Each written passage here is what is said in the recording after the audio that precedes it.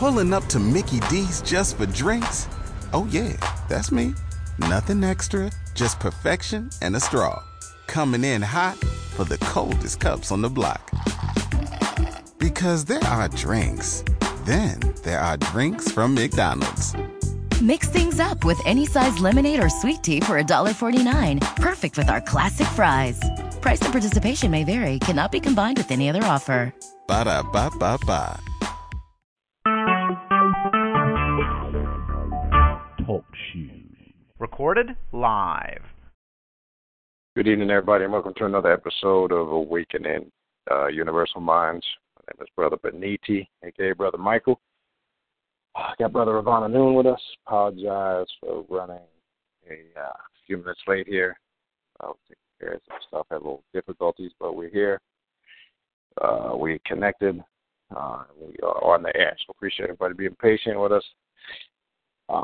So what we like to do, as usual, as we do in the beginning of every show, is to just, and again, this is more so if you're a new listener tuning in for the first time, just to be clear on what the show is about. It is an occult, metaphysical, alchemy, left-hand path, origin of ancient Egypt, left-hand path show. These are the things we discuss, the topics we talk about. It is not a religious show. Just want to be crystal clear on that if this is your first time here. What we also like to do is just give a brief introduction of ourselves, and then we will get into tonight's topic. So, Brother Ravana, if you want to go ahead and introduce yourself. Sure. All right. This is Brother Ravana Noon. Once again, on Awakening Universal Mind Show. As Brother Beniti was sharing, this is a left-hand path show, simply which means it's a path of overcoming your obstacles, self-deification, and self-mastery. The show is not a show for fluffiness, light-sidedness, peace, love, and grease, and all that crap. This show is going to confront issues, bring up discussions and situations that may ruffle your feathers. But in today's climate and environment, it is far time, to confront our issues, problems, trauma, whatever else is necessary to overcome to become a greater you. Left-hand path is about challenging yourself, and we take it back to the ancient Egyptian origin of the left-hand path. And this is the focus of the show. Tonight, Sith sorcery, you'll see how this all ties into the left-hand path. The left-hand path is a path. Within the left-hand path, you have many different aspects, from black magic to vampire magic to many different paths, many different facets or aspects, but they're all falling under the left-hand path. So if you came here to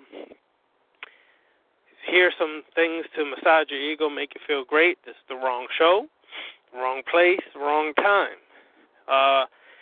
This show is an open forum, so if you have a question, put it in the chat room, but more importantly, call in so we can discuss things face-to-face, well, phone-to-phone, and hear your perspective on things, not just ours all the time. We personally do not care if you agree or disagree. That's your perspective, your choice, and we don't care about your opinion. That doesn't mean we won't listen to you, we won't discuss things, but don't come on here trying to convince and act like you know shit and you possibly don't know stuff. Myself, Brother Beniti, we've walked many different paths, from Islam, Christianity, Judaism, to Shrindom, Freemasonry, to Sufi, to Yoruba, Lukumi, Santeria, Palo, to many different magical paths, presently walking and still continuing from OTO to different avenues in that way, as well as dealing with Rosicrucianism and things of that nature. Peace. All right, appreciate that, brother. Again, just kind of going to briefly piggyback, same thing. What my brother basically said is, again, a lot of those different groups, eternal orders, et cetera, were mentioned, again, not because, as we say, week in and week out that it's mandatory to become members of any of those groups or organizations. But if you're going to teach from an experience perspective, then we suggest you do join some of those organizations, because unfortunately we got a lot of melanated people teaching on those subjects and have no experience whatsoever. They've never set foot in a lodge, never taken any initiations, etc. So that's why that is said. All the stuff that we do talk about, again, is coming from an experience perspective, not from the perspective of just reading something. And again, that's the reason why the aforementioned paths that we have gone through and experienced for that specific reason. So just kind of, briefly again, just going to double up what my brother said and keep that short and simple, which leads us to tonight's show. All right, so we chose to go back, well, not go back in the sense that it's going to be the same as we did previously sometime last year. Got a lot of emails about, over the last couple months, people asking when are we going to, indulge a bit deeper into the Sith principles, what the Sith is, when we're going to revisit that. We got a lot of feedback on it. People asked when the next show going to be on that. We told them we would get back to it. We had a list of other things, topics, et cetera, to get through. So we figured this would be a good time to take it a step further. Now, if you missed the first series, I believe we did a 2 or 3 part series. I can't remember. It's in the archives. But you can go in the archives when we got into the origin of Siths, what it really represents, the concept. Is it mythology? Is it real? So we'll revisit that briefly in a few minutes. We'll kind of get into that. So what we're going to kind of focus on, though, as we've been discussing the last several weeks, that there is a difference between, working magic, because there's different levels and aspects of it. There's magic, you have sorcery, you have wizardry. What do they represent? What do they stand for? What do they mean? How do they work? What's the operating systems of it? We're going to kind of show you how, as we did briefly on the last series we did, its origin with a lot of these so-called darker magical aspects and different orders that are very similar to the Sith concept when you see what it represents. I know last time we focused a lot on Sith alchemy, so now we're going to use that mental alchemy aspect of it and take it a step further. This path, and this path can be a little bit more aggressive. Some people might consider it, insensitive, because it really teaches you to tap in to manifest the potential of your desires. Now, when I say desires, I want people to get out of their mind, not just sexual desires, because unfortunately when we hear that word desire, that's usually where the mind wanders. We're talking about desires in general on all levels, spiritually, mentally, emotionally, physically. It teaches one how to impose their will. The term you'll see used a lot, as we talked about on last time, bending the force, or bending the force to, or adjusting it, to suit what they're trying to get accomplished. Tilt or bend the force into the favor of the individual. There's a lot of higher spiritual science, a lot of mental alchemy to a lot of these principles. When one really understands them, it's really, instilling inside the mind of the individual that, again, the greatest deity or the greatest God that they're looking for is actually themselves. It really teaches you to tap into the potential. So what we will do before we begin, let's kind of real briefly, we don't have to stay on it too long, but this concept, because I know some people, maybe newer listeners, hear the concept of the Sith, and obviously people are going to go right to the Star Wars trilogy, the Star Wars movies. So let's kind of briefly, we can briefly get into the history of it, the George Lucas thing briefly, where the concept came from, and then let's kind of differentiate between the fiction and the reality of what Sith is. So let's talk about that for a little bit.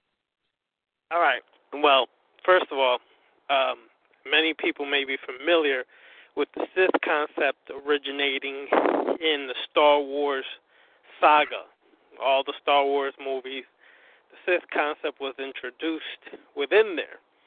The Sith were the antithesis or the rivals to the Jedi. The Sith represented the dark side or the dark energy of the Force, and the Jedi represented the light side, the light energy of the Force. The Sith, according to the Star Wars saga mythology, originated as dark Jedi. They began as an offshoot of the Jedi who opposed the fluffiness and light side ways of the Jedi.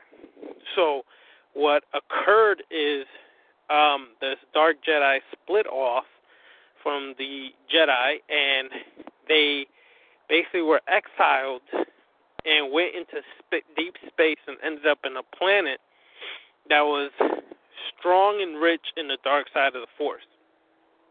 The natural inhabitants of this planet were the Sith, who were red-skinned individuals who were the natural-born citizens or natural-born species to that planet. The Jedi noticed how the Sith had powerful energy and force working with the dark side, and the Jedi had the teachings from the Jedi, and they brought it to the Sith to empower these Sith with working with the dark side energy, dark side force, and mastering it and mastering themselves. When they taught them that, the two different species mixed together, two different races mixed together to create what became known as the Sith, which was different groups of people from different areas, but all embodying the philosophy of the Sith. Now, that's the Star Wars trilogy saga perspective. But if anybody can open their minds and connect the dots, they would understand. First of all, the word Sith is very similar to the word Seth, S-E-T-H. Seth is connected to Set or Sut or Satech of ancient Kemet or Egypt. And when you look at the actual mythology of the Sith and you compare it to the stories of Set or Satuh, they parallel in many different ways. That's correct. The Sith believed in isolated consciousness. They believe in self-mastery and mastering the power and energy of the Force to manifest their will and empower themselves to be greater than they were yesterday. And they would do anything and everything to obtain knowledge, wisdom, and understanding to secure their power and enhance it. This is very similar to the story of Set or Satuh, who became known as the isolated one, or the god of the night, or the desert storms and chaos. And Satuh is known to have embodied or absorbed all the energies of the gods, or the Neteru or Neteru, or whatever makes you feel happy or spirit at the end of the night, however you want to pronounce it, so be it. Basically, he absorbed all their energy, all their attributes, and thus, in the coming forth by their Book of the Dead, he became known as the greatest of the gods. And that they both use the color red. Red is a power color in the occult world, specifically to Set and to Sith. It represented the passion, the power, the lust, the strength on how to utilize these forces to increase your own power and to master yourself. It wasn't about running or hiding. It wasn't about we all one, let's sing Kumbaya and skip down the street together. It was about mastering the self. And it was by any means necessary that was done. And so when you look at that, this goes right into the left-hand perspective of being the God over self, overcoming yourself to empower yourself, and to utilizing your strengths and your weaknesses to bring forth a greater you. And that is taking your weaknesses, which has been interpreted by modern-day society, religions, or everybody else, passion, lust, strength, and lust and things of that nature, and how to really embody that and increase that capacity within yourself to make it something stronger, not something negative as been portrayed by religions and the media and everybody else. People see these things and it becomes scary or dangerous to them because no one has ever taught you how to harness that energy and power and utilize it for your growth, for your desires and your wishes to come forth. They've never showed you these things. So, of course, people can sometimes take that energy and foul play comes out of it. So when you look at the stories and the perspectives, they marry up very closely and very similar. Now, just because it's a mythological story created by George Lucas and Star Wars, you have to understand George Lucas, being in California, dealt with many of the occult groups in that time frame in the 60s and 70s in California. So he has knowledge of a lot of these things, and he understands it in a way that he was able to portray it on screen. So he created what seems like mythological concepts, but in reality he's creating mythological concepts based on ancient traditions. And how do I know that? Because one of the main people that George Lucas studied from was Joseph Campbell. Joseph Campbell was a master of studying all ancient mythological stories across the globe and the stories behind and the meanings behind these myths. And one of his main teachers was Joseph Campbell. So he understood a lot of these things, and he studied the ancient traditions as well. So when we come forth about the Sith perspective, understand the Sith, and if you understand chaos magic, you can take anything and make it into a reality in your world today. So the Sith, like the Seth or Sethians or Sets, are able to manifest what seems mythological, but bring it forth into a reality, into everyday existence. Yep. So, excellent point. And again, that's important because, and I'm glad you're breaking it down like that, because we want to again, differentiate and separate and be able to be decisive between the fictitious aspect of it and, like you say, interwoven in a lot of these concepts is a lot of factual stuff. Even though we know this, most people are familiar with the origin of it through those movies. We want to be crystal clear. We're not coming from a Hollywood perspective. We're not just focusing on the fictitious aspect of it. We're focusing literally when you watch these, movies, and it's funny because there we go. That term is funny. But I watched all this character. Let's talk about this real quick, and then what we'll do is there was a document that we were discussing this week, a document that you sent over today. We're gonna focus on 5 keys of Sith sorcery. We'll take our time and go through one at a time and build on them. But before we do that, what I want to discuss is when you look at all of these movies, and we talk about this a lot, and we have a lot of conversations about this. In all of these movies where it's always the same depiction, whether it's Darth Vader. When you look in a recent movie, I was just talking with Brother Ravana Noon about that I hadn't got a chance to see when it was out in the movies, and there's a connection with what we're talking about tonight, X-Men Apocalypto, when you look at that character. Even when you go to the Star Wars trilogy and the character of Darth Vader, you look at this character, Apocalypto, etc. I mean, there's many other movies we can pull this villainous character in all black.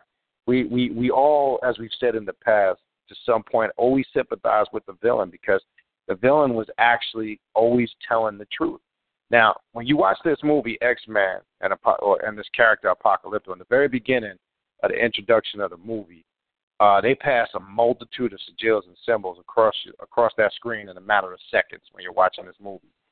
You see every major philosophy, dogma, culture, religion, and it's kind of basically telling you a long historical story in a matter of seconds.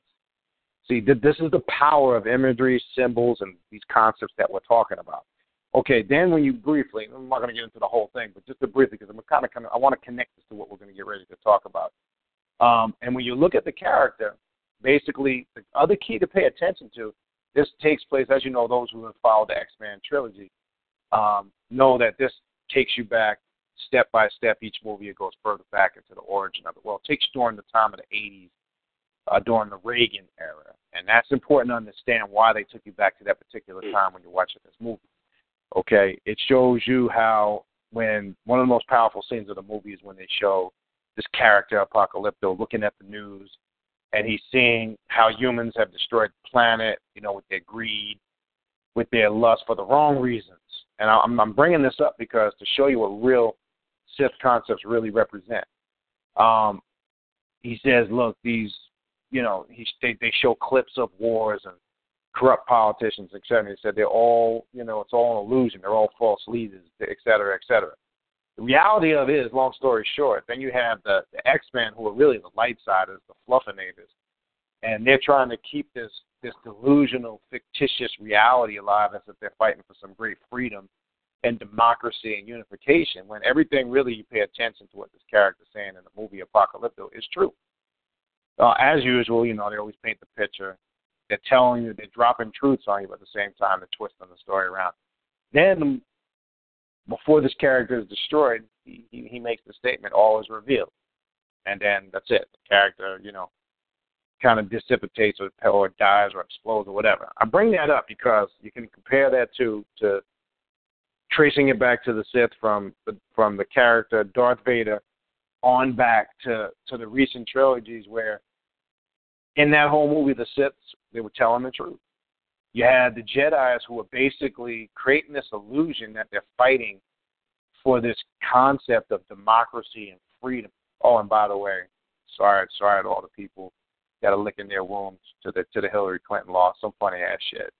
I've never seen a bunch of ignorant ass baboons crying in tears, screaming razor. We'll talk about that because there was some Sith sorcery worked in that election. That's a whole other story. Yep. But you got a bunch of coons and baboons, in the last 2 days, in a state of uproar and shock. And, everything here we are now gives them another avenue and venue to play the role of the victim now. So now you have everybody coming out of the woodworks, racism, this and that, and blah, blah, blah, and Donald Trump, and, oh, how can this happen? And, well, guess what? It fucking happened. Okay? And now the question I ask each and every individual, stop bitching and complaining about it. What you going to do about it? Because you can take it to the streets. You can burn shit down, throw shit through windows. I keep telling y'all, it ain't going to do shit. Until y'all start to really learn. People, I got a million emails about this. I laugh. I said, this shit don't have nothing to do with what I'm trying to do. This shit is irrelevant. Yep. See, people that are sucked in and emotionally involved, the ones that are screaming, hooting, and hollering, travesty, oh, my God, how can it happen? You motherfuckers are weak and pathetic. And as we've said, going back to shows well over last year when we first came on there, we always said you're either part of the experiment or you controlling it. So all you Negroes complaining, crying about this shit, guess what? You've now confirmed your prey. You now confirmed you are the ones being devoured, and you've now confirmed you're part of the experiment. Okay? So, hey, pack your bags, move to Canada. I hope some of these motherfuckers that say they're going to move to Canada.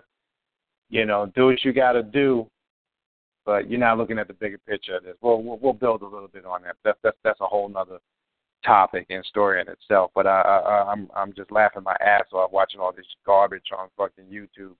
It's fucking hilarious, man. Yep. But anyway, that's another story. So this whole concept, as I said, they always paint, and we can reflect back on watching this trilogy, watching this story, and watching a lot of movies that always have this villainous character, right? And what it does is they do this intentionally because what it does is it feeds off a certain aspect of your emotions and your natures. At one time, they're portraying the character as being this, manipulative, evil monster, but at the same token, for whatever reason, you feel some compassion and some sympathy, and you kind of resonate and kind of can vibe with what this character is doing and what it stands for, okay? Now, before we get into these 5 keys, which leads us now to where we're going to go, to some of these 5 keys we want to go over.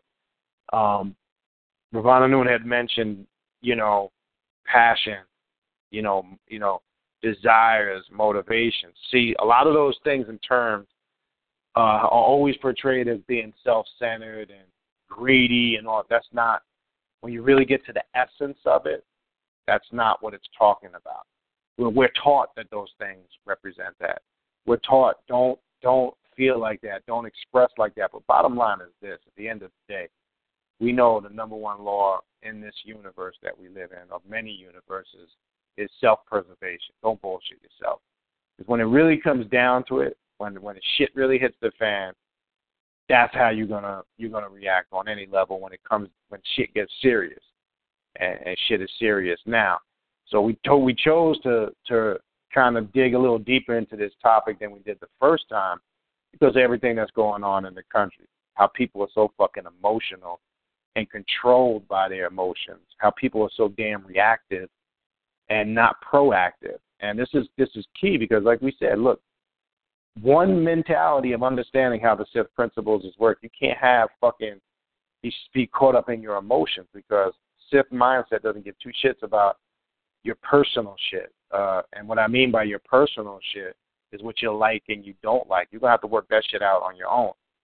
See, when you deal with somebody that has a solid mindset or is coming from a Sith perspective, they don't feel that sympathy that you're looking for. They don't feel like, here, sit on my lap and let me pat your shoulder and fucking hug and cuddle you to make you feel better. See, that's the problem with some Negroes today. They're little bitches, because all they want to do is I don't like this and I don't like that, and I don't really agree with what you said. That's some personal shit. Nobody gives a fuck, because there's a lot of shit we don't like, but we're not going to sit here and spend time sulking and bitching and complaining, because guess what? Reality is you're always going to love some stuff and you're always going to dislike some stuff. That's just fucking reality. So when you focus on that, just trivial aspects of that, you're wasting your goddamn time. That's not what this is about anymore. So I think, having said that, it gives you a good oversight of what we're trying to get at and what we're kind of going to be going through. Again, it's not for a weak-minded individual. For some of it, to somebody that's religious or fluffy or light-siderish, they're going to think it's a little bit, aggressive and no compassion for it. That's confirmation that it's not for you, if that's how you react to some of this information. Stay into that, safe stuff. And again, that's what we tend to do. As we've said a multitude of times before, a lot of melanated people leave different religions and philosophies and dogmas, and they say, I'm awake now because I've read a few fucking books on Egypt. You can't tell me shit. I know everything. I'm a god, right? And then they still walking around using terms like the Most High. And that fucking kills me. I laugh my ass off when I hear that shit. I'm like, you're a god. You're a goddess, but you still shows me subliminally the suppression on the subconscious mind of a religious dogma when you're using the term the Most High. I had one ignorant, I got to throw this in here, because I had one ignorant-ass concept with some black Hebrew Israelite, which I thought was funny as fuck. And this Negro is sitting there telling me, when he's saying the Most High and Yahweh, we don't worship. We're not referring to an external being. So I said, well, what is God? Well, God, it's a consciousness. I said, okay. And where does that consciousness reside? And he paused, and he was thinking hard. Couldn't give me a straight answer. I said, where does that consciousness reside? Is it outside of yourself, or is it within yourself? Because when I read your stupid-ass Bible, I see a multitude of scriptures and passages and incidences where you are physically and externally venerating and worshiping something outside of yourself. Okay, you can't. I can pull a million scriptures. We could be here all fucking night. So don't sit there and tell me that those people didn't look at it as an external aspect and they didn't worship it externally. That's not what a deity or a god does. That's not what somebody who taps into the isolated consciousness of the Set or Scythian mindset. Okay, we don't accept the reality of anything outside of ourselves as being deity. So you want to sit there and throw some terminology, oh, well, God is consciousness. And when I simply ask a simple question, and where is the origin and where does that consciousness lie? And you can't even admit to yourself and say within yourself, where is it in fucking heaven? And you can't even explain to me the basic concept of that, you sound foolish. And basically it shows that you sound ignorant and you don't know what the fuck you're talking about. So if you think this is about Allah, Jehovah, Yahweh, Anu, that's all fucking religion. You're a mental slave and you'll constantly be controlled by all that. And it don't matter if you paint black faces on the shit. So you can sit there and say, no, I don't worship the same concept that the white man does. So when I'm talking about Allah or Yahweh, Yahushai, I'm saying, no, he's a black God. It's still the same bullshit. All you did was paint some black fucking imagery on it. You're still a mental slave, and you're still worshiping things outside of yourself. That's not what this is about. That's right. So let's do this, Brother Ravano. We'll go one by one. We'll just read one key of the document that you had sent over and that we were talking about over the last week. Some keynotes that was put together. We'll go through each one, just one at a time, and we'll start here. And then we'll kind of go a little bit deeper. The first key, desire. We'll read this one brief. This is the origin right here. Okay, this one right here. This one right here. Look, bottom line is everybody gets up out of the bed. You understand? And sets foot outside every day. I would hope. And if you don't, you really need to check yourself to better yourself. All right? That's what you do. That's why you get up. That's why you try to make money. That's why you try to do what you do. You understand? This is why you should be a motivating force, right?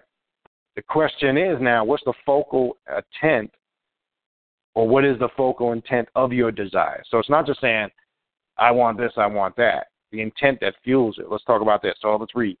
Without desire, your ritual will surely fail. You must have a true need to see the change you wish to effect. Desire is the motivation behind your working. Okay? It must be felt deeply and to the extent that if your need goes unfulfilled, it will cause you pain. Cloak yourself in your desire as you pull toward yourself the power of the dark side. Let your yearning shake you, ache and agony, and only when you cannot bear the craving for the change you intend, release it into the cosmos in orgasmic delight, knowing you have wrought your will. So let's talk about this for a little bit. Why don't we build on this real brief? Desire. As Brother Beniti said, we all have them. And myself, I've said many times as well to people I know on the show, we all have desires. The key to this is that you can't deny your desires.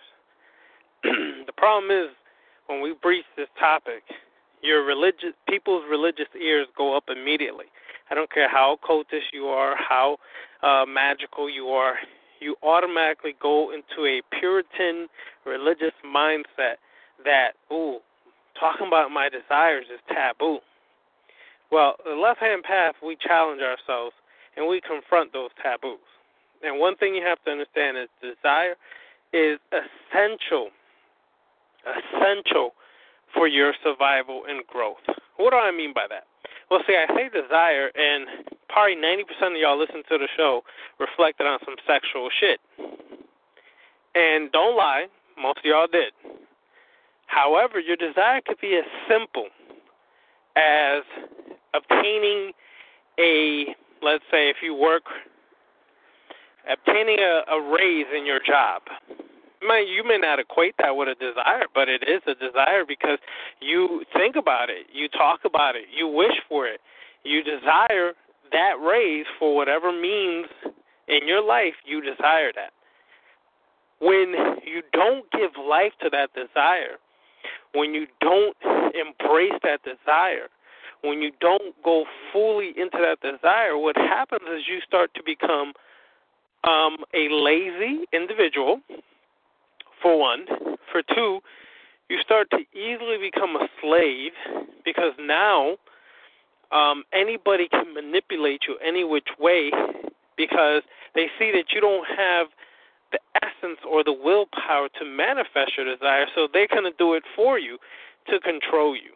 You have to understand your desires are essential. And in this play on words, we must go so deep into your desire that when you finally manifest it, it's like you're given an orgasm to the cosmos. You are fully embellishing in the moment and freeing and releasing all that which you worked hard for to manifest in an orgasmic release. This is how intense your desire should be, that if you don't manifest your desire, you feel anger, you feel frustration, you feel pain, because it is so essential for you to manifest this desire that if you don't, you are in inner chaos or turmoil. Now, let's back up real quick. Ravana, back up. It is a power. It is a strength behind that desire that pushes it forward into manifesting.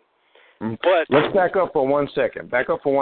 Because I want to back up what you were just saying, and tapping into what section we just read. If your need goes unfulfilled, it will cause you pain.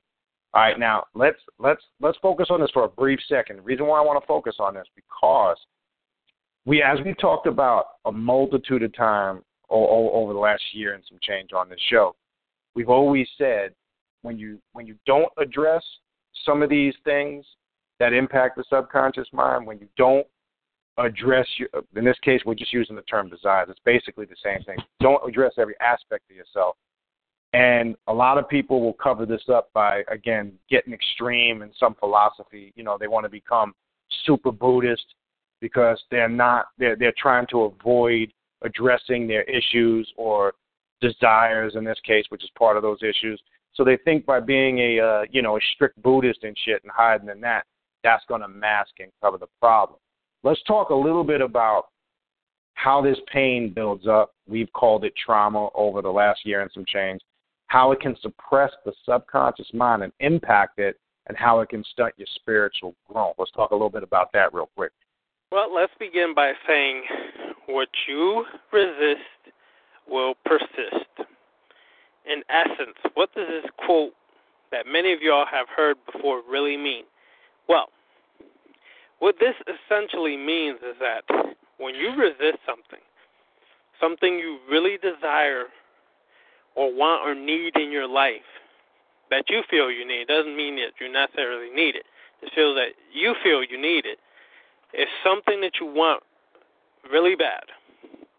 And every day you see this, what you want really bad, but you do nothing about it. You ignore it. You do mantras, you meditate, you levitate, you do pranayama, you breathing exercises, and you think all this shit is just going to be released and escape you, and you're going to be holy and roly tomorrow. And no. All you basically essentially did was push it deeper down into your subconscious mind, deeper down, so deep that you think you got it. You think you got it nailed. You know, you got it locked up. You got it right now. Then along comes a situation where you encounter this desire, and that what you thought was gone comes out even stronger now because it's right in front of you, and it's like, do or die, let me do this or not, okay? What happens is that if you don't partake in that moment, you're going to experience a lot of frustration, a lot of which will turn into pain, and you'll feel that pain a lot in your chest. That pain will be centered around your chest area all the way to your back, to your shoulder area. Some of y'all may understand and know this because you're experiencing it right now as we're talking. How do I know? Because I can sense that A lot of people are still holding on to things, and they won't do nothing about it. So, essentially, this starts to be fed from within unconsciously. And you're not realizing you're feeding it because you're doing everything to try to defeat it, but you don't. Why? Because you are here on this planet. You're living now, and you're here for a major thing that many of y'all are avoiding, experiencing life. You're here to experience every facet of life that you are walking in. But because you've been fed religion, you've been fed right-hand path mentality, which is merging or submitting to something outside yourself, you essentially run from you and become somebody you're not. And so you push these things down further and further. Temptation comes, and it comes, buddy. It doesn't come from the outside. You created the temptation. You're just not realizing it. Because it's actually being fed from within you, and it's heightened within you, but you're so distracted by all these so-called spiritual things you're doing, and it increases and manifests that which is already there.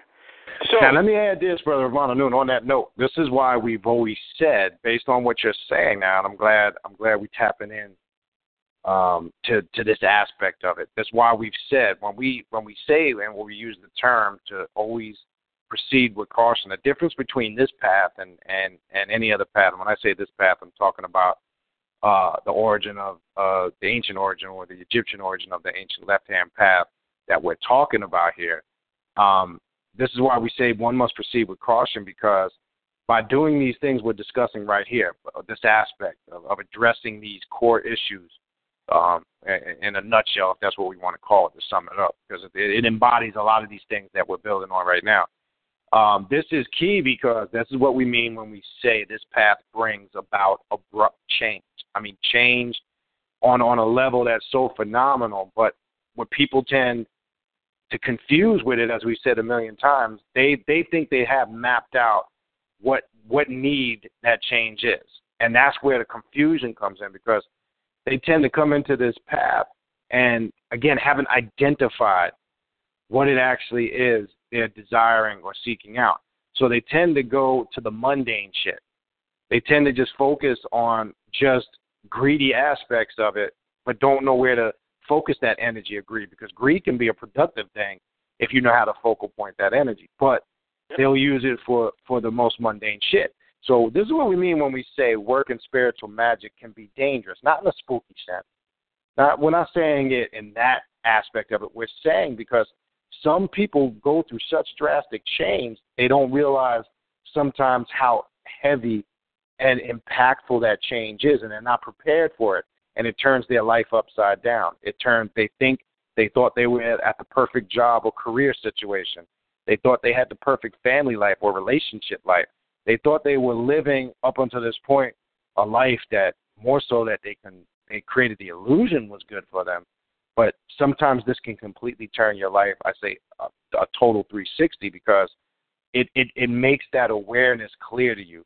This is really where you're at, okay? This is what you thought you needed, but now that you've opened these portholes and gateways of consciousness, this is what you really need. So now are you able to be receptive? Because I wanted to focus on that part, because remember, it said here in that key we read, if your need, not what you want, this is why I said that, and I wanted to back up. If your need goes unfulfilled, meaning if you just disregard your need and go to your want, that's what this is saying here. It will cause you serious pain. So what tends to happen on this path, people bypass the need and they go straight to the want. But I just wanted to focus on that for a quick minute. We can go ahead and finish building on that key. Right. But that's important to grasp. Exactly. And essentially, if you, as an individual, do not focus on what your true desire is, not a want, what it is that you need, only you yourself can really determine that. If you really do the work on it, you'll determine what you really need. Now, once that's done, and You have to do everything possible. It may seem strange to y'all. We warned y'all.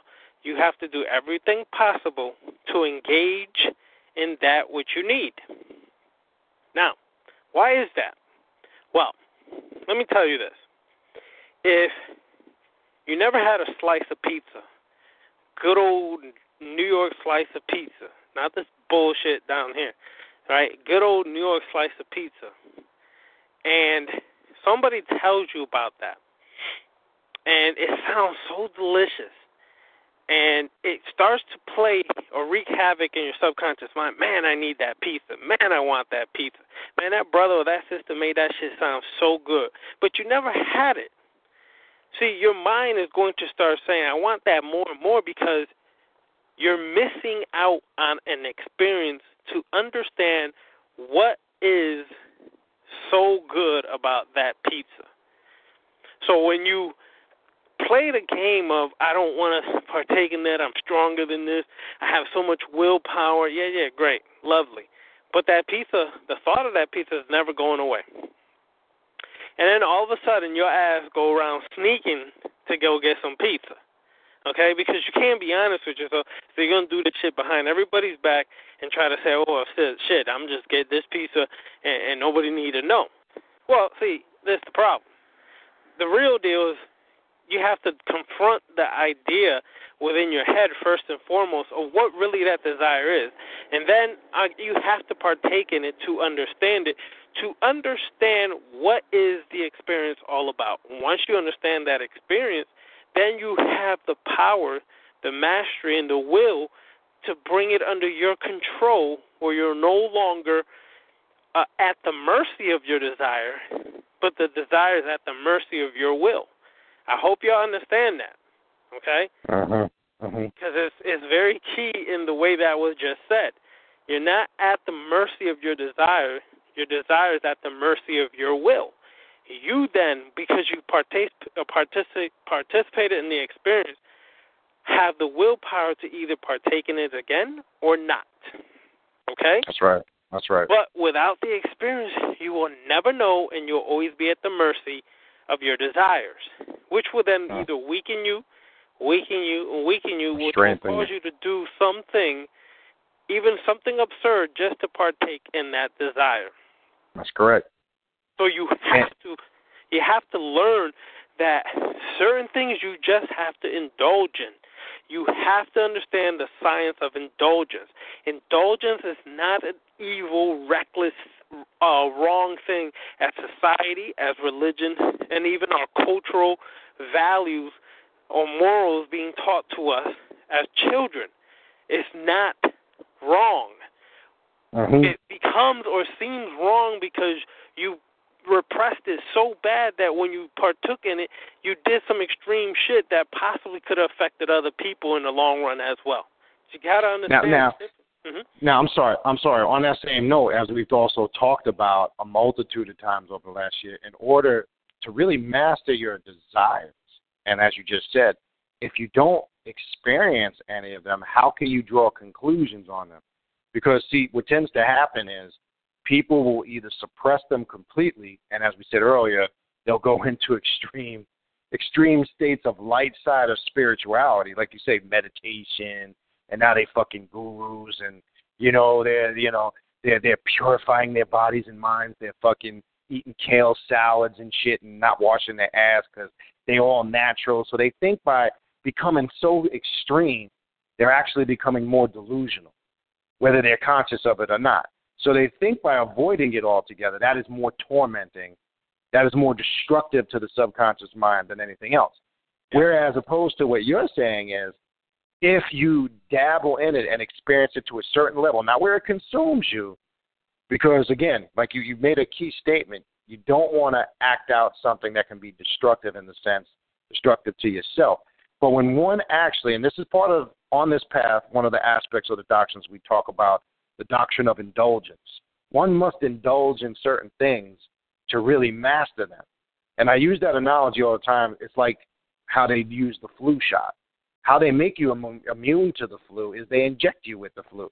So you can't become immune to something if you've not experienced it. Real quick, I want to throw in there, shout out to Brother Phil. I know he had asked what sources of information were coming from. Well, this information here is kind of notes that were put together and gathered. It's not a particular book, but some books that you will find, the two books we want to throw out to the listeners. The Grand Book of Sith talks about a lot of these concepts. That's definitely a book you want to definitely seek out. It's going to break down a lot of these concepts. And another good book that Brother Ravana Noon had stumbled across, and I just started looking into it recently. And we want to be clear on this book here. It can be extreme in some aspects, but again, it's up to you as being a god or a goddess to decipher in these books what applies to you and what doesn't. That's how one becomes a master. The other one is Blood Sorcery Bible, Volume 1, Rituals and Necromancy, a treatment on the science of blood and magnetics as they pertain to blood sorcery and necromancy. Though technically this is not a book that deals exclusively just with Sith concepts, but there's a lot of similarities that definitely can be connected to this spiritual path. But again, we want to, that book there, though I've only just started going through it, it can be extreme in dealing with the blood aspect of it, but that aspect I disregard because we know when dealing with the blood, when we go back and listen to our Vampire Magic show, and we clearly explain what the blood really represents. It really is the energy or the life source of the entity that you're working with, whether it's a human being, whether it's an archetype, it's tapping into the energy source. And they say the blood because the life is in the blood. The circulatory system fuels that throughout the entire body. So it's likened and symbolic with the blood. So blood sorcery or vampires or individuals that practice dark magic didn't mean they literally drank blood. It meant they tapped into the life source. They were able to absorb the energy of the gods.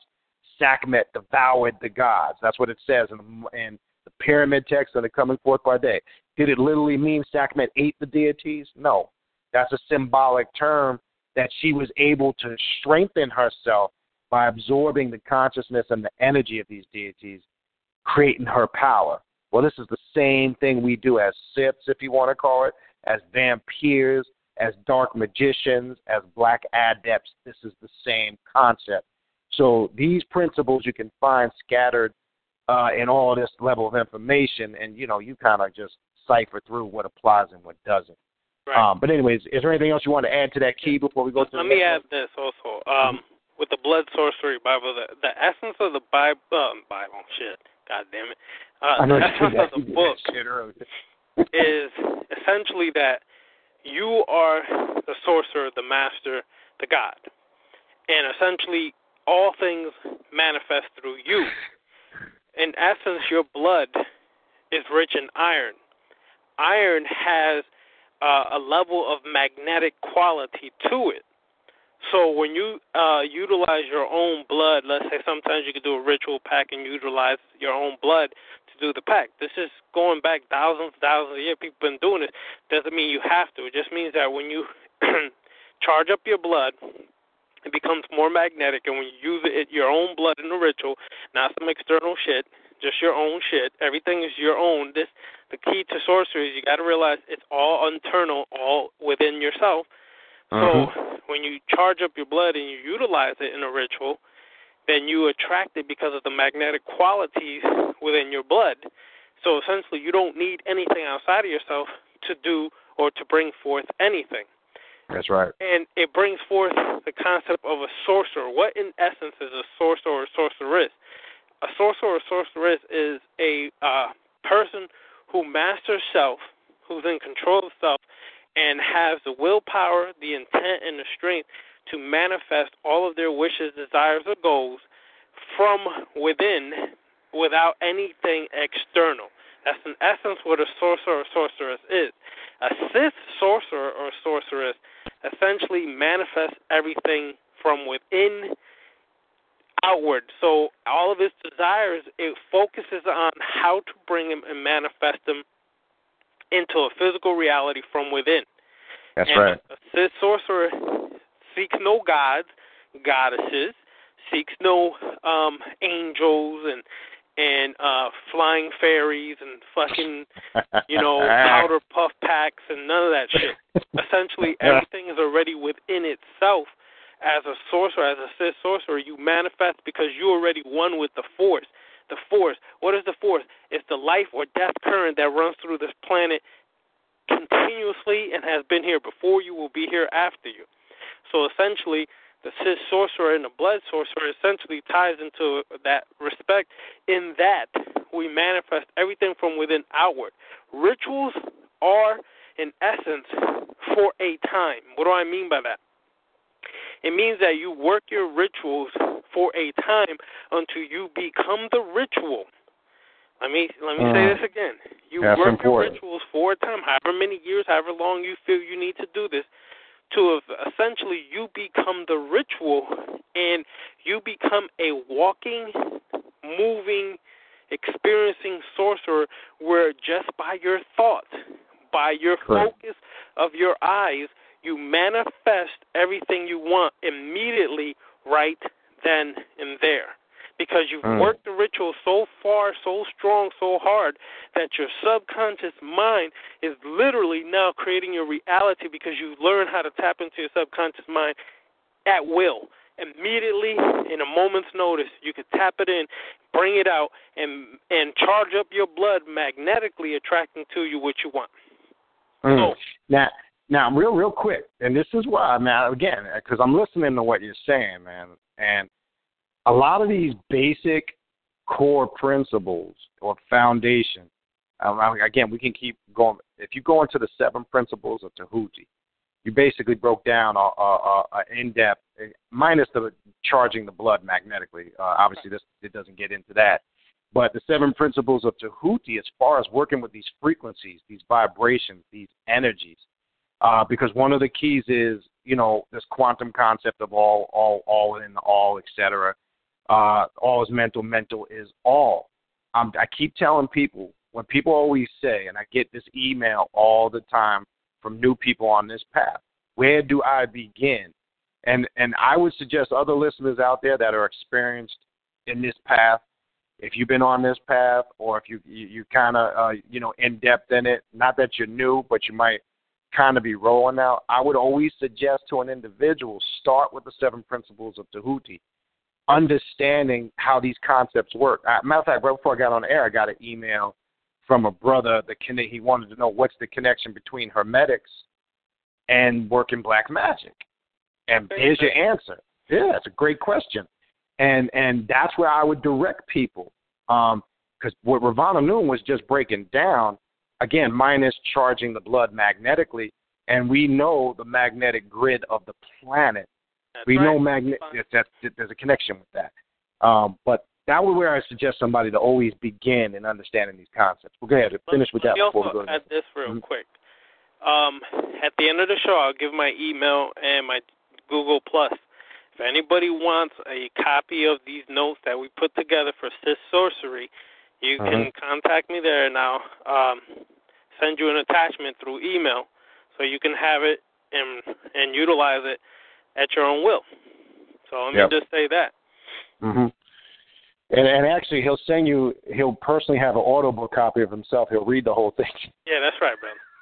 I'll be wearing my Sith outfit. So, flow with that. But yeah, excellent point. Anything else you wanted to add to that before we go to the second key? Nah. For the sake of time, nope. Let's just hit the second one. Good. Let's go to the second one. So that was the first key, dealing with desire.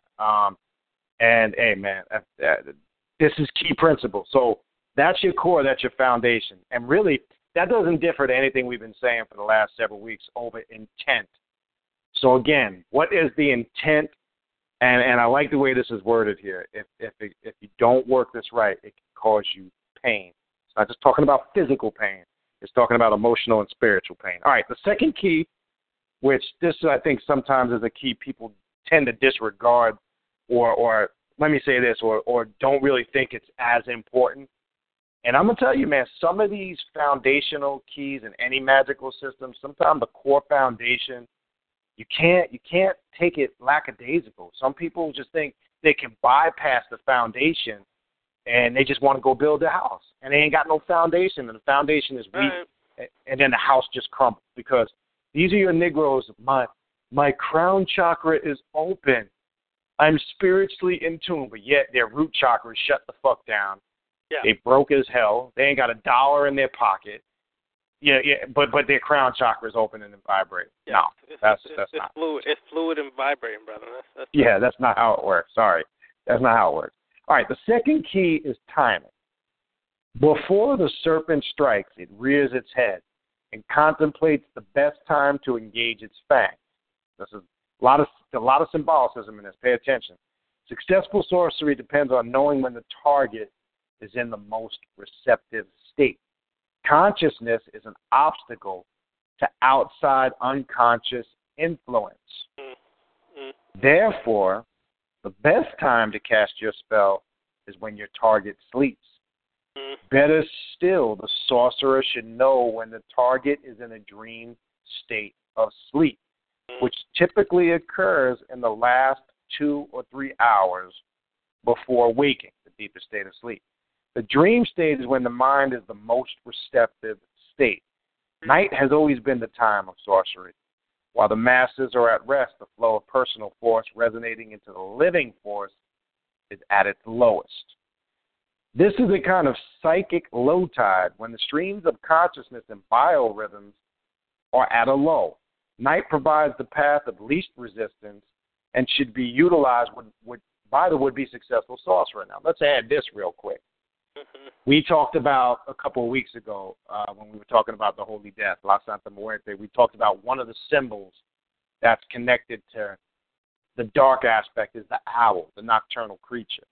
We see here, which is important, it talks about the dark hours of the night. It talks about the 3 hours prior to waking when one's in the deepest state of sleep, because this is when one is most deep into what we would call their subjective realm, or they're tapping into their higher, the mental aspect of themselves, dream states, etc., lucid dreaming, the chakras are aligned, they're flowing smooth with the biorhythms of the planet. So a sorcerer knows if you're going to attack, this is when you would attack. Now, we've also said this, and we've had, for an example, Dr. Phil Ballantyne on the show to confirm this concept. We've had Dr. Edward Bruce Bynum on the show to confirm this concept, and we've confirmed it ourselves. We know as melanated beings, melanin is most active and powerful at this same stage or points of darkness. Okay? The disillusion is melanated people think that their melanin is most powerful in the daytime in the sun. No, that's your recharge and your regeneration period. That's right, now, brother. why? Break it down. That's right. That that's black it. Too, brother. Blackness. We're going to get black right now. Pro-black. We're going to get super pro-black. Now, here's the illusion where the Dracula story got twisted. You got played with that Dracula story, because I've heard many teachers over the years say, whoa, Dracula represents the white man because the white man needs the blood to survive and he can't take the sun. Really? Is that really what it represents?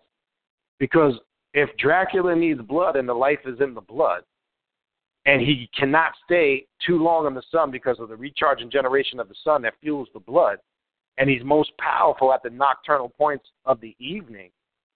Now, we all know, and I know I can attest to, and many other people have told me the same, when we're spiritually in tune, most melanated people have their highest states of spirituality and focus at the darkest points of the night. I know people, myself, I stay up to 3, 4 o'clock, 5 o'clock in the morning studying, and I'm more not as focused in during the daylight hours. I'm bringing this up because this key right here is bringing out a strong point. This is when our spiritual powers, we are nocturnal creatures by nature. Yes, and this is when our spiritual powers are heightened at these darkest points of the night. And a sorcerer that's really in tune and connected knows, because again, this key is about timing. The timing of working your magic, not just in a spell to attack somebody. I want to clarify that. It's not just talking about literally attacking a physical person. It's talking about any type of spell you're working and you're trying to bring it into fruition. Those are the most heightened points or timing aspects that one should consider when working a spiritual spell, for lack of a better word. I would just say magic. It's just a term. Don't get caught up in the surface explanation of that. But we need to understand this. And as we've said before, if you are a fair or light-skinned melanated being, you only need 30 minutes to an hour a day of sunshine to recharge your melanin. Whereas opposed if you're a dark-skinned being, a very dark-skinned melanated person, you need to spend several hours a day in the sun to recharge your melanin because you tend to absorb the sun's energy quicker and it burns it off quicker. So you need a lot more time to regenerate yourself. Yep. Okay, this is important to understand because as a black melanated magician, that's very black. That's very black. Yes, it is. As a black melanated magician, you need to know the timing. And why did I go through all that? Simple. You need to understand that nature about yourself to time your magical workings, as it's saying here. Know when your powers are at its heightened peak, and know when you're not as at a heightened or spiritual peak. So if you are a dark magician, it's probably not good to do a spell at 1 o'clock in the afternoon, is what this is basically saying. Right. You understand? So let's build a little bit on this. If you want to add a little bit to that, let's talk a little bit about this briefly before we go into the third key. Sure. Like Brother Beniti said, all right, understand the chemistry of your body and how it works. It's essential as a sorcerer, as a magician, as whatever the fuck you want to call yourself. It's essential. Why? Well, during the day, your body produces more serotonin levels. Okay? Serotonin is the hormone that is secreted during the day to keep your body active and running during that time. However, serotonin is converted to melatonin when the appearance of the sun sets. Notice set, right? Set. Anyway, So when the sun sets, your serotonin converts to melatonin. Melatonin is essential for deep, sound sleep. Is essential for producing the hormones necessary for continuous biorhythm in the nighttime of your body. And Ravana, you remember in the 90s, there was a huge craze in the melatonin supplement. You remember that shit? Melatonin supplement, yep, because that helped people sleep, and a lot of people couldn't sleep. And of course, you had a big, large segment of the population buying that, and they overdosed on it, and they went cuckoo. But anyways, that's another story. But, that's right. But however, understand that this is essential for your working. It's knowing the science of the forces and chemistry of your body and how it works. Why? Because if you understand that melatonin increases, your melatonin levels increase at night, which allows your pineal gland. Listen now, people. Listen now, it's just not us saying. You had Dr. Phil Valentine on here. You had Dr. Bruce Bynum and Dr. Jewel Pookrim. They all verified this. That's right. Your pineal gland is more active. Yes, you daylight fuckers. Pineal gland is more active between the hours of 12 midnight and about 4 a.m. Okay? And that's due to the increase of melatonin, which allows you to reach a deeper dream state. This is why in the African communities, dreams were so important, because it was communication from your higher self to your subconscious mind, which bypassed the conscious mind that is distracted by the senses. So it was direct communication during that time. And most of the workings that were done in Africa, most of the rituals took place by the fire at nighttime. Because reflect back when we was younger, right? And a lot of people can attest to this. Think about when you used to go to house parties or clubs or hang out on the weekends.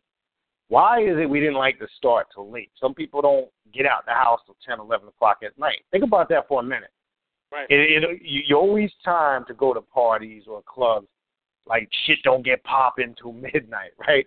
You know what I mean? Why is that? You know what I'm saying? Ask yourself the question, why did we always train the mind to think, you don't see a lot of melanated people getting to clubs at 7, 8, 9 o'clock. You understand what I'm saying? Going to parties at 7, 8, 9 o'clock. You see them trying to get there at a peak hour of the evening because they've already sensed and tapped in to the frequency that shit's going to start popping off at this time. People get there at this time, etc. So this is the timing aspect. So in essence, we're timing to get our party on at its most heightened vibration because we want to tap into the most impactful point of the gathering. You understand? Exactly. Same thing. Same thing.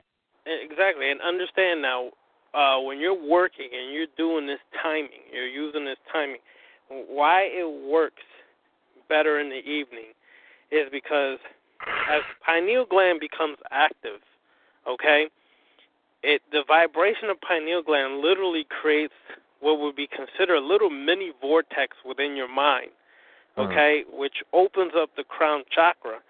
So you're able to be more receptive to receive messages and to send out your magical workings at that time because your pineal gland is more receptive, is vibrating at a higher rate, opening up a small vortex in your mind.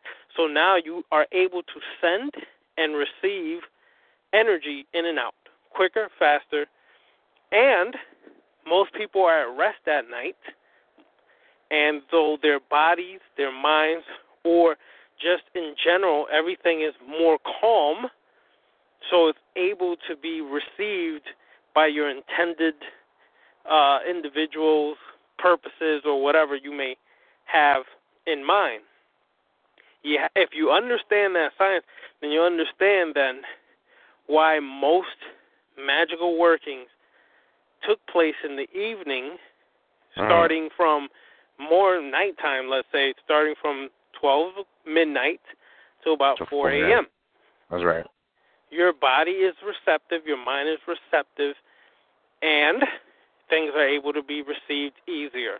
So when you understand the exact time to manifest a desire, wish, goal, or some power work that you're trying to do, that's when you do it.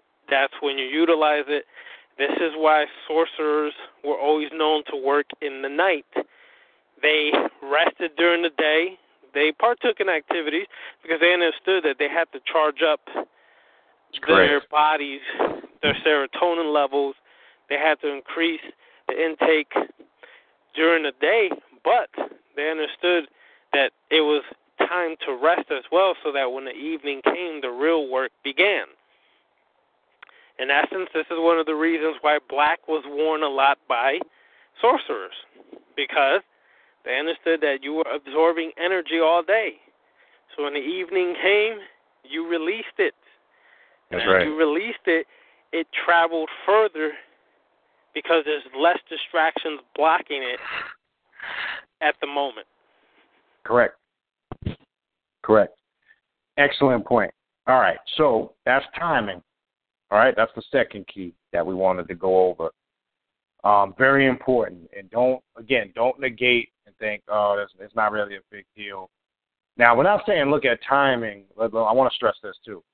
We're not saying look at timing and get religious with it. Now, by all means, we're not saying that there will never be a point in the daytime where you might feel the need to do something, because when you tap into the chaos aspect of this path, and that's the beautiful aspect of chaos magic, another part of this path, is sometimes magic on impulse, on the fly, or carrying out something on the fly without really preparing for it, without really, sitting there really thoughtfully planning it out, because you can destroy your magical working by overthinking the shit. Yep. So by all means, not saying that you will never accomplish anything in the daytime. So we don't want to make it sound like it's a religion in the sense of that, it can only happen at that time. We're saying for the most part, on a wide scale level, on a high percentage, that's when your spiritual powers are most active. So I just want to be clear on that before we move forward, because I could sense somebody's going, well, I've done something at 2 o'clock in the afternoon, and you might have. But we can guarantee if you compare on a wide scale level, and again, I'm talking to somebody that's a consistent practitioner, I guarantee you got well over 85 to 90% of your results during those peak hours that we're talking about. Okay, so the third key is imagery. Let's talk about this for a little bit. This is going to take a lot of spookism out of shit, and I think this key will remove people that are confused to the internal and the external aspect of working with archetypes, imageries, etc., sigils. I think this will kind of clarify this. Let's go through this real quick.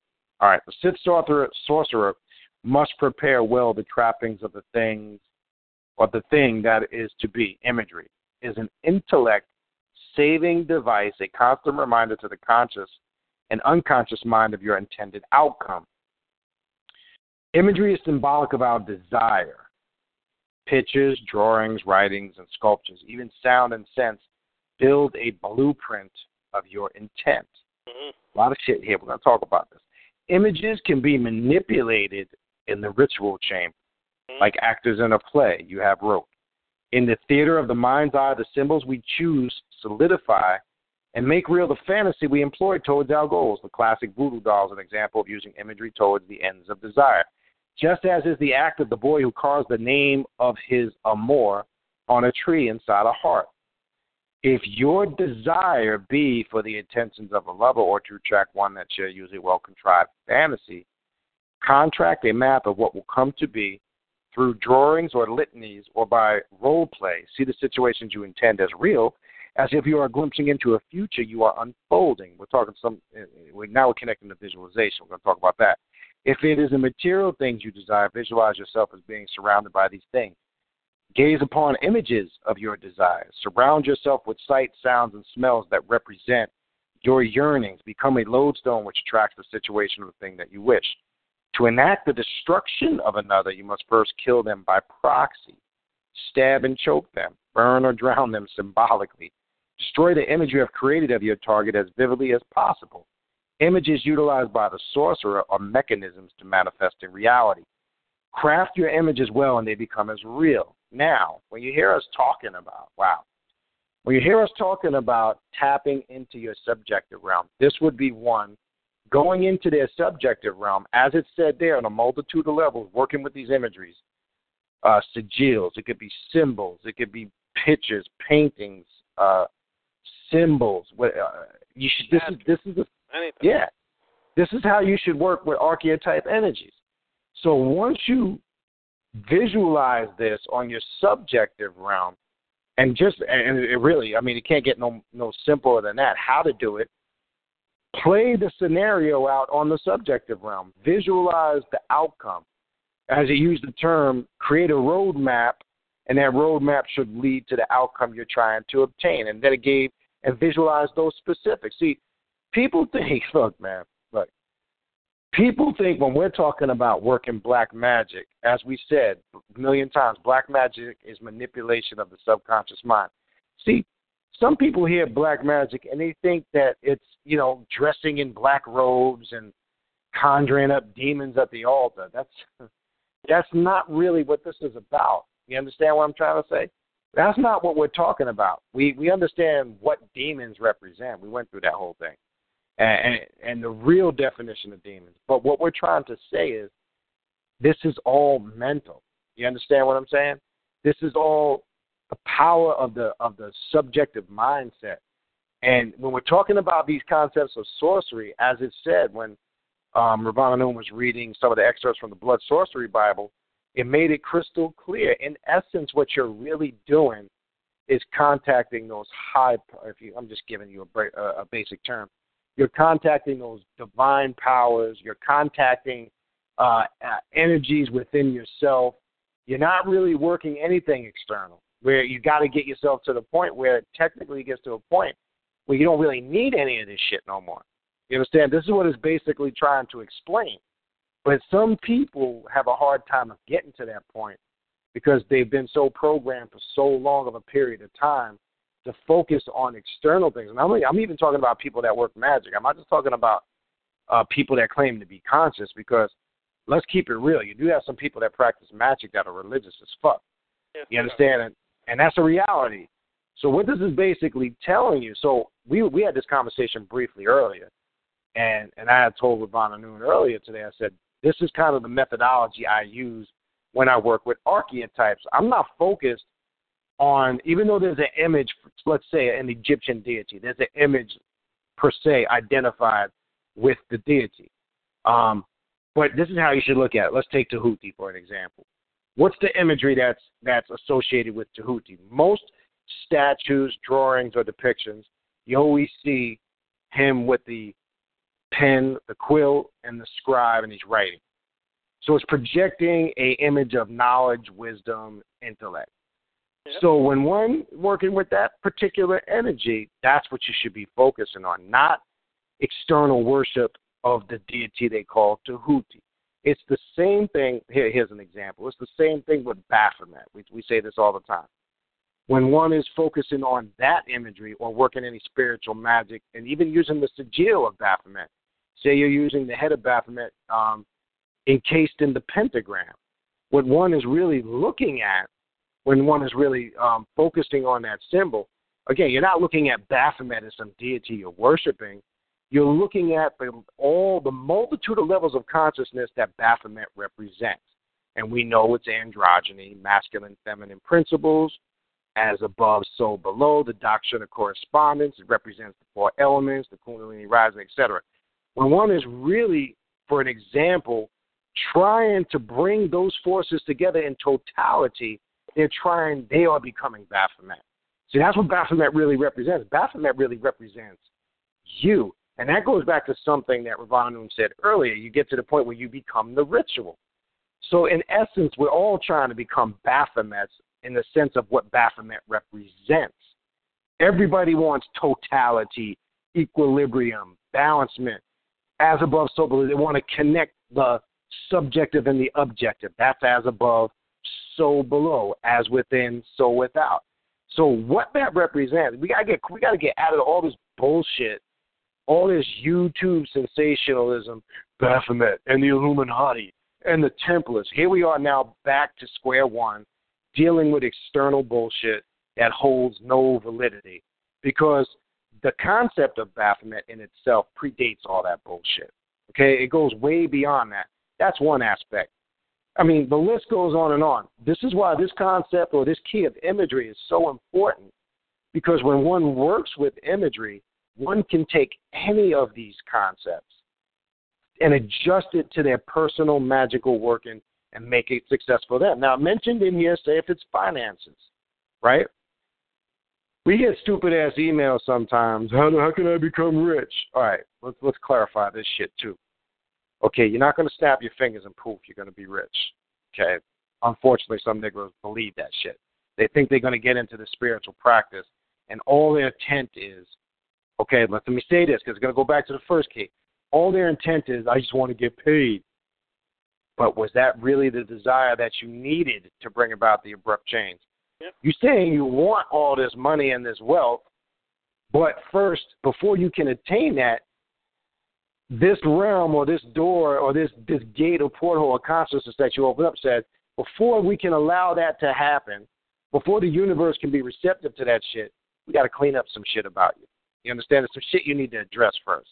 There's some shit you got to get in order first, because you can't, again, go from point A to Z without walking every path in the middle of that. And some people want to go from point A to Z, but they don't want to do anything in between.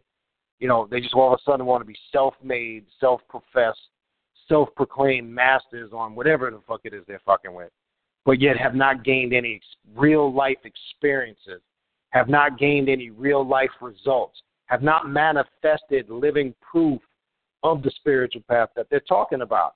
So then it becomes mundane in the sense that, again, you're a regurgitating walking encyclopedia of information. And unfortunately, we have too much of that in the conscious community today. We got niggas that want to give 3- and 4-hour lectures on the Metro Netter. Laugh my ass off. That's all I can say about that shit. They want to sit here, yeah, and in the Bantu language, but it sounds all fucking heavy, but at the end of the day, it holds no fucking substance. That's the problem with that shit. It's boring. It's not going to help you do goddamn thing in 2016. Okay, as we've said before, history is a great tool to instill pride, motivation, and you should know your history so certain aspects of it doesn't repeat itself, and you need to know your history so you know your future. But when you get stuck in that shit and you live back there, see, we got two syndromes that melanated people suffer from. It's called Messiah-itis and living back in the day. See, most Negroes want to follow somebody so they don't have to do a goddamn thing. They can just sit back and somebody's going to take them to this promised land or this utopia. You got that Negro, and then you got the other Negro, the Negro that just the very sight of them and the sound of them sickens to my fucking stomach, when all they want to do is rant or rave and play the role of the victim and how bad what white people done and how fucked up the world is, and, you know, and back in the day how great we used to be back in Africa and Egypt, gets me sick to my stomach. I just want to fucking throw up all of them. Because you know why it gets me sick to the stomach? Because it takes me back to a point in time. It reminds me years ago that's where I was, engulfed in that ignorance and stupidity. And it makes me sick because I get this nauseating feeling, because rather than, I'm not trying to go backwards in my evolution on a mental and a spiritual level. I'm trying to go forward and constantly evolve. These Negroes want to stay back in the day. They want to play the victim. And that's why I said earlier with this Donald Trump shit now, oh, man, these coons are loving it, because now they got video. They got material. Now they can bring in all of it. Look, and let me say this. I need to throw this shit out there because I got emails the day after the election. Do you think this is part of the New World Order and the mark of the beast? Shut the fuck up. Really? Seriously? Yeah. Seriously? If you are that fucking stupid, let me reiterate this. If you are that stupid and you think this concept of the New World Order is just beginning now, you've been asleep for a long fucking time, okay? Because it's been a build-up for a multitude of years. This has been ongoing, okay? And the very fact that people got to send emails because Donald Trump won an election and you want to know if this is the ushering in of the New World Order, you are a stupid baboon coon, and I can't sugarcoat it any other way. It just goes to you've now identified yourself to me, number one, and number two, you have just exposed every mental weakness that I need to see just by that very statement alone. Yep. Okay, and that's the reality of it. So let's make sure we're clear on that. So let's build a little bit on that imagery and the power of it, and how does it tie into your sorcery, your magical workings, and how is one able to successfully incorporate this? Let's build on that for a little bit. Well, key thing, imagery, right? Imagery.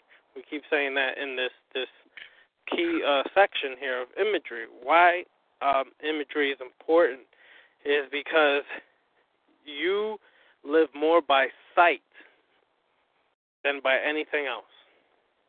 As a human being, you live more by sight than by anything else. Why? Because sight is directly connected to the subconscious mind and recording all of the information that you take place in day to day. Now, what's important is that if you understand that an image has more profound effect than just being an image, then you would understand how to utilize it in your everyday workings. Mm-hmm. For example, if you, let's say, desire a nice house, and you desire a certain house and you want it a certain way and everything else, that image in itself, if you learn how to utilize it, that's right, meaning give life to it, role play with it, meaning you actually visualize yourself in it. You go visit a brand new house that's just been constructed and you walk through it. You sit there for a moment. You actually are eating, digesting, breathing, sleeping, this whole thought process. You are now creating a ripple in your subconscious mind to create a manifestation in the real world by your actions. This is the key part now. You can see an image all day and night, but you don't do a goddamn thing, meaning you take actions like work, you know what I'm saying, increase your finances, do different things, then you're a goddamn fool still, okay? Mm-hmm. You have to understand that just because you use imagery, you have to do the physical manifestation part of it, the actual hands-on work to it, okay? But you give life to this image of something you really want or desire or need or whatever the fuck it is, okay? Because what you really need is what the end result will always be, not what you want. Just understand that. So, let's say to the brothers listening to the show, you want a big butt booty female. You visualize. You see this image. You give life to this image. You participate in this image, but your ass is home all day. You think you're really going to meet that female? Or a female that is structured and built like her? No, you have to get out there and participate in the experience in order to meet that. But by visualizing that, you are basically activating your subconscious mind, and you become a magnet to draw that into you because you see it in every thought, every process. It becomes a reality to you now. And you will be out and about. You will be out and about and run into it. Trust me when I tell you that. Exactly. And you're going to seek this, and you'll be a magnet to attract it to you because you gave life to that image of exactly what you want. See, an image helps in this main point. An image defines exactly what it is you want to manifest or bring into your life or that you desire. See, you can say by word, by intent, oh, this is what I want. But see, now an image brings more definition to it. Okay, for example, I've had discussion with some sisters, did some consultation with some sisters. They want a man in their life, okay? And I asked them, well, what kind of man do you want? And see, they have about a million different answers and nothing really concrete and pinpointed. So I always tell them, well, find a picture, and once you find that picture, you'll see how it'll come into effect even more. There's different workings that I share with them that they could possibly try, right? But when you find that picture, you defined it. You define exactly what you want. It's not a vague image. It's a vivid image of exactly what you want. And that increases your intent and your focus to be so pinpointed that there's no digression from that exact image. You understand what I'm saying now? Because I done heard so many people, and you ask them, what is it you really want? And they don't have an answer.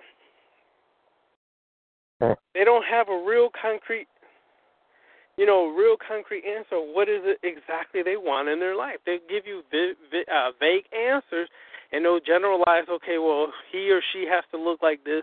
They have to be this or this and that. Okay, but damn, you just described about goddamn 50,000 people.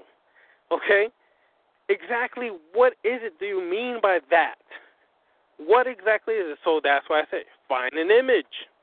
You find that image, you focus on that, you start to give life to that image because you have a definite, vivid description of what it is you want in your life.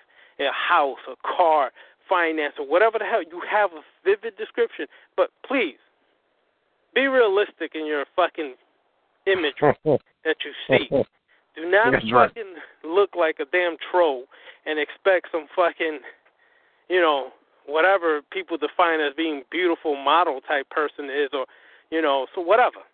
Be realistic with yourself, okay?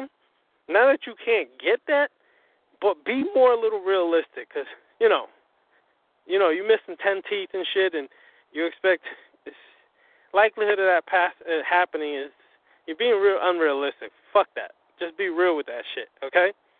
So, understand, that is the key to imagery. When you work that shit like that, it brings your focus and intent to a pinpointed description and very vivid that it brings it more to life than some general, oh, well, this is what I want, this is how it has to look. Really?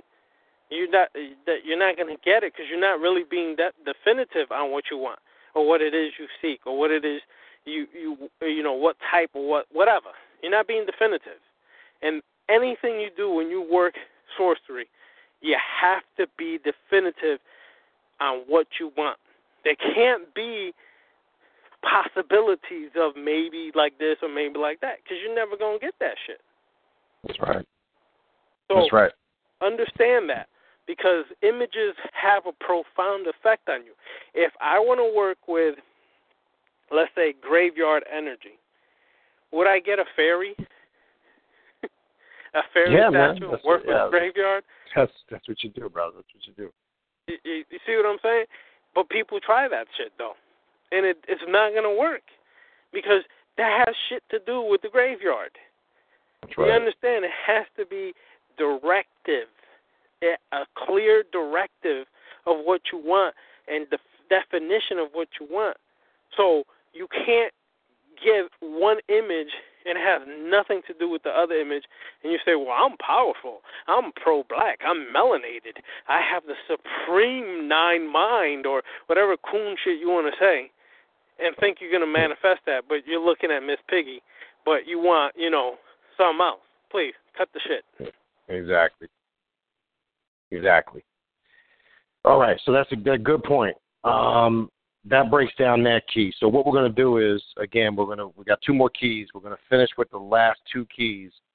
That should take us to a little bit past the top of the hour. We will then go to the phones and online to the chat room and take some questions, some comments, some concerns, some input, whatever you want to call it.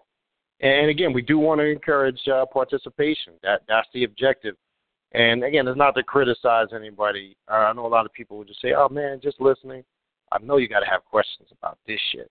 There's no way somebody can listen to this type of information and not have questions. And we're saying that because we don't want you not to ask questions, or you don't even have to be a question. Voice, get some input to the build. You can give a comment on it. Because the way we're breaking it down and just talking about it, we're not saying that this is the only way. We're just building on it. So everybody, brings something unique when they're adding to the build. So you don't necessarily, if you don't have a question, but you got to have some input. This got to spark some type of intellect in the sense that it's got to, motivate you to want to comment or add something to it. So that's the objective of the show. We want people to infuse their input on this shit. Tell us what you're feeling. Tell us how you're putting it into perspective. Tell us how you're absorbing all this, not just tonight's show, but things we've been building on the last year and some change. And I think this is show 98. I'm not sure. We're almost at that 100 episodes. So we've been doing this 100 different shows. And you got to have some questions. I mean, we got enough of shows in the archive that it probably would take you months to listen to all that shit. You understand what I'm saying? And we've covered every topic you can pretty much think about, and we'll continue to pull shit out of the hat and go in depth on this. And that's the purpose. All right, so let's go to the 4th key. The last 2 we're going to finish up with. The 4th one is direction. And Ravana Noon kind of alluded it towards the end of what he was just building on with imagery. Got to have a direction. You got to have a directive. And this is, again, another aspect that sometimes is taken for granted or lightly, or not enough attention is focused on. So, and again, all of these keys are important because the person that says, yeah, man, we all know this person. There's always this person, too. Yeah, no, you got that person that, man, they got the look down pack externally. They're super occultists, They wear black all the time, big-ass pentagrams. You got this, too. Not just in the conscious community. This is that coon in the conscious community that, he's super Egyptian. He's got all the garb down. He's wearing all the medallions. Yeah, we get emails with this. Yeah, man, I've been doing this, working this ritual and this, that, and nothing's working. Well, here's the reason why. Not a proper one. The intent is not focused. And 2, there's no directive. There's no direction. Sometimes you're all over the fucking place. But let's read this. Accumulating the force. This is the 4th key direction. Accumulating the force within and tempering it with your desire is a better part of a successful spell. But directing the energies and completely releasing them is far more vital to the operation. Once you have cast your spell, you must not have concern for it any longer. Let it be. That is one thing we do on the left-hand path after we finish a ritualistic working. We don't say what lightsiders say in some spiritual path, so mote it be. We say it is done. Okay? Anytime you finish your working, that's leaving it there. And then you do not access it again because you're putting that stamp of finality on it. But anyway, it goes on to say, in this key of direction, excuse me. Okay, once you have cast your spell, you must not have concern for it any longer. You must have no doubt that the spell has hit its target and has worked, or quite simply, it will not. So it's not going to work once that doubt creeps in. The goal of casting a spell is to free oneself from the desire by directing the energies of that desire towards the goal. That's a directive. Worrying about the effectiveness of the spell only weakens the emotional energy that you have sent out. It is akin to pulling back that which you have thrust into reality. When casting a spell, you must bend all of your emotional energies into ritualistically directed force. Pull the trigger and release the bullet knowing that the target will be hit. So, second guessing. This is all part of the process I mentioned earlier, overthinking something. You can overthink yourself out of doing something successful. You ever hear that saying, you can talk yourself out of something? People can talk themselves out of something. Well, it's the same methodology. If you sit there and do it, when it says leave it there, and when you make that statement, you're giving it a strong directive. When you say it is done and you leave it there, it doesn't mean don't start going, oh, did I do it right? Oh, was that effective? Wait a minute. That part that I did in that section, did I do that really right? Oh, is this really going to work? Oh, is this really as powerful? You're done. Once you start doing that, you've killed the directive. You've just, like it said there in that section, all the emotional energy you charged it with, you have now pulled that energy back now. You've taken it all back. And long story short, you basically just wasted your damn time. When you're definitive about your direction and you're confident and you say, I did this magical working, this is what's going to happen, I played it out, you used the technique before it, the imagery, you visualized it, you played the whole scenario out in your subconscious mind, you now brought it into the objective, and now you have a successful magical working, one that's fueled by intent, it's got purpose, it's fulfilling the desire that's needed, not wanted. That's important to understand, okay? And now you got strong directive for that magical work and now to start coming into effect, okay? So this is why these keys are important. And again, let's also stress this. This doesn't just apply only to Sith sorcery. This can be applied to a multitude of spiritual workings, okay? This is a foundational process and concept that we're going over right now. I mean, this is really universal. This can be applied to a multitude of levels. And I'm telling you, a lot of this stuff, again, you can find a lot of these concepts defined, again, in the 7 principles of Tahuti. And any alchemist, magician, metaphysicist, adept of the black arts, I'm going to say it again, and I'll say it probably a million more times in the future, that would be the best place to instruct a newcomer to grasp. And I can't stress enough how when I really started studying that and reading it and really absorbing it, I'm talking about going in hard on it, it helped me understand a lot of my magical workings, especially in the sense when dealing with the doctrine of vibration and polarity. The doctrine of vibration is powerful. The doctrine of vibration, it will just explain a lot of this shit that we're talking about, working with a multitude of these varying degrees of vibrational energies. That's all we're working with here. That's all this is talking about. But now you got to put it into perspective. So great foundation for that. Directive is key. Don't downplay this key, again, like some of the other keys that we just went through, as not being important. Because, look, you have to be chaotic, but chaotic with some discipline. Now, people might be saying in their head, what the fuck does that mean? Let me say it again. You have to be chaotic, meaning jump into the moment, engulf the moment. Don't overthink it. Don't overplan it, because then you take away from the beauty and the impact in the moment. And that's the great thing about the left-hand path. When you sit there and just dive in head first and you're not thinking, you're not wondering, should I do this? I'm not sure. I wonder who's going to have it. So, again, what you're doing is you're not engulfing yourself and absorbing. You're not living in that moment and experiencing it. You're killing the experience because you're overthinking it. You're trying to structure it too much. You're trying to make it too organized, and you're not going to get good, positive results. So when I say be chaotic with discipline, I'm simply saying educate yourself and know before you start any magical work, and whether it's chaotic or not, what is your intent and what is your directive? What are you trying to, where are you going with this? You understand? Do you know where you're going with this? And when you do identify where you're going with this, what is the outcome you're trying to achieve? And have you visualized that outcome successfully? Have you seen it? And then if you are successful at it, were you able to manifest it into a reality on the objective realm? This is what a Sith does. This is what Sith sorcery and other systems that are similar to it is really all about.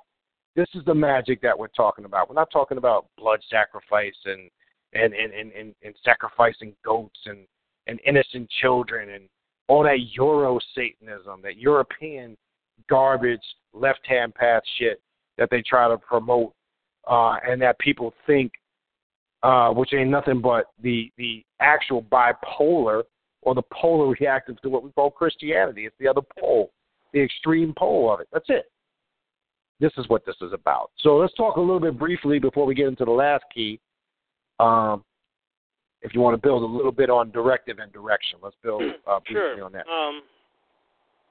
Basically, in so many words, as Brother Beniti hit on the fourth key of direction. You basically have to really know, you have to have the confidence that what you did worked. Not is going to work, possibly work, maybe work. You just have to know it. That's right. And if you don't have that confidence, you might as well not do shit.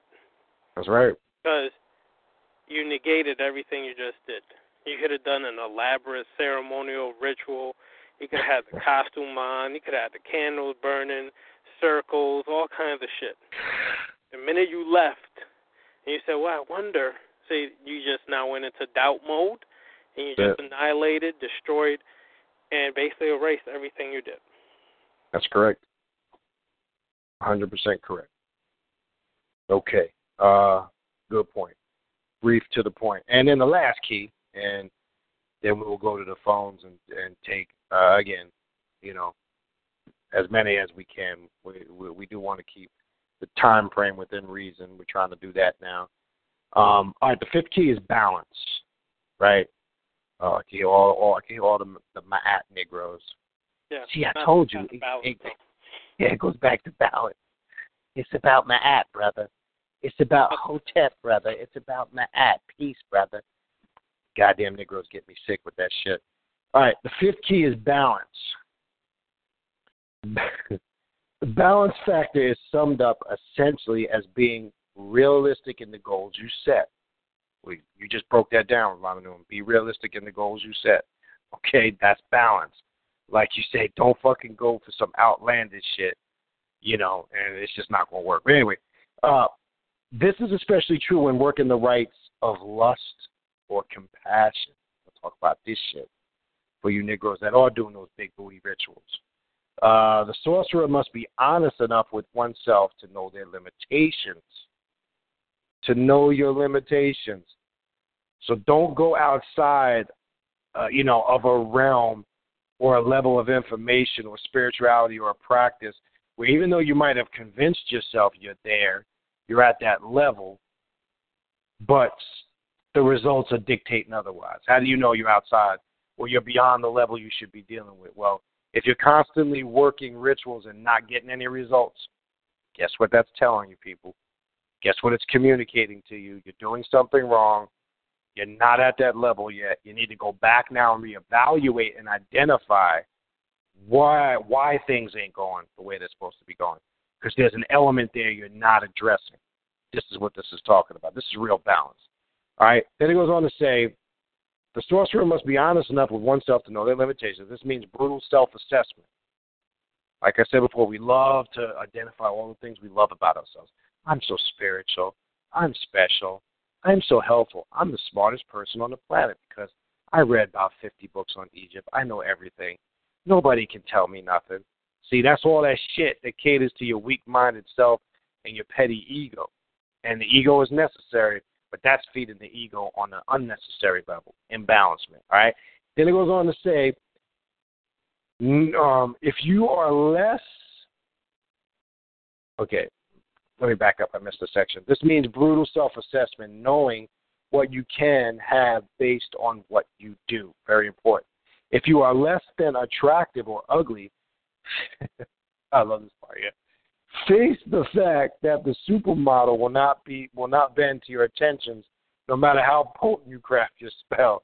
So basically, if you're the ugly motherfucker, stop. Again, unrealistic. Okay, this is just giving you a basic metaphor here. The greatest asset to the sorcerer is knowing what assets he or she has available. Your strengths and your weaknesses. Know what are your good assets, and know what are assets that you have about yourself that are holding you down. You know, people don't want to identify that. Maybe you're an impatient motherfucker. Maybe no matter what you set out to do, every time you set out to do, you just fuck it up. You're just a complete fuck up. You understand? These are things you got to address about yourself. Because sometimes, that old adage, people are their own worst enemies. Sometimes you get in your own way. But you always want to blame it on somebody else. You know, it's never your fault. No, I didn't fuck up. It's not my fault. I fucked up because this happened. And, you know, you're pointing the fingers. You're always, you know, saying it's something else. Somebody else did it, etc. It's all bullshit. All right? Then it goes on to say, the last part, the greatest asset to the sorcerer is knowing what assets he or she has available. Self-knowledge is the greatest strength. What's the greatest strength, people? Self-knowledge. Wow, that's fucking deep. Okay? And I'm saying that sarcastically. Self-knowledge is the greatest strength, which must be honest with. We must be honest with ourselves about our limitations. So be real with yourself. Even though you might have an ego and you don't want to admit you have some limitations, you better get over that shit. That's going to be your downfall. Be honest with yourselves and know your limitations. Sorcery is like the nature of the force itself. Success depends on working with harmony rather than against it. Okay? A lot of shit in there, people. Not complicated, but I think there's a lot of concepts in that section that was just read that we tend to either disregard or don't pay enough attention to or don't focus enough attention to. That's real balance, okay? But to understand that real balance, okay, one must really address, as we said before, in a multitude of the core issues of themselves, the shadow self, fucked up aspect of themselves, trauma on the subconscious. All those were just different methodologies to get you to the point to understand it. So, real quick, Brother Ravana Noon, if you want to, let's build a little bit on balance and what that represents. Sure. Be realistic, motherfuckers. That's what you got to know. Be realistic. I think I alluded to this earlier in one of the other principles, but a lot of people do rituals and they're not being real with themselves. You got to be real. You got to know what your strengths and weaknesses are. And you got to work your shit from that angle. You can't go in there thinking, well, shit, I'm the hot shit. I know all this shit. And then nothing works on your behalf. It's because, first of all, your mindset is wrong. Second, you don't know everything. And third, you're just fucking up all the other four principles we just went over. Just from that simple thought of, oh, I'm great. I don't need to assess myself and my weaknesses. I'm the shit. I'm melanated, so I have everything natural. Bullshit. Cut the shit. Be direct. Find out your weaknesses and strengths and work your shit from there. That's right. Excellent point. All right, so I think that pretty much gets through, the keys, the core keys. And we chose those keys because we thought this would be the foundation. And not thought, it is the foundation. So let's rephrase that. Not thought, it is the foundation. So if one is interested in working this path, there's your keys to this path. So where do I begin? Well, how do I begin to grasp to understand what this is about and how it works? Well, look, man, I think that was straight to the point. If you need to review the information, as we say, the shows are archived. You can always go back.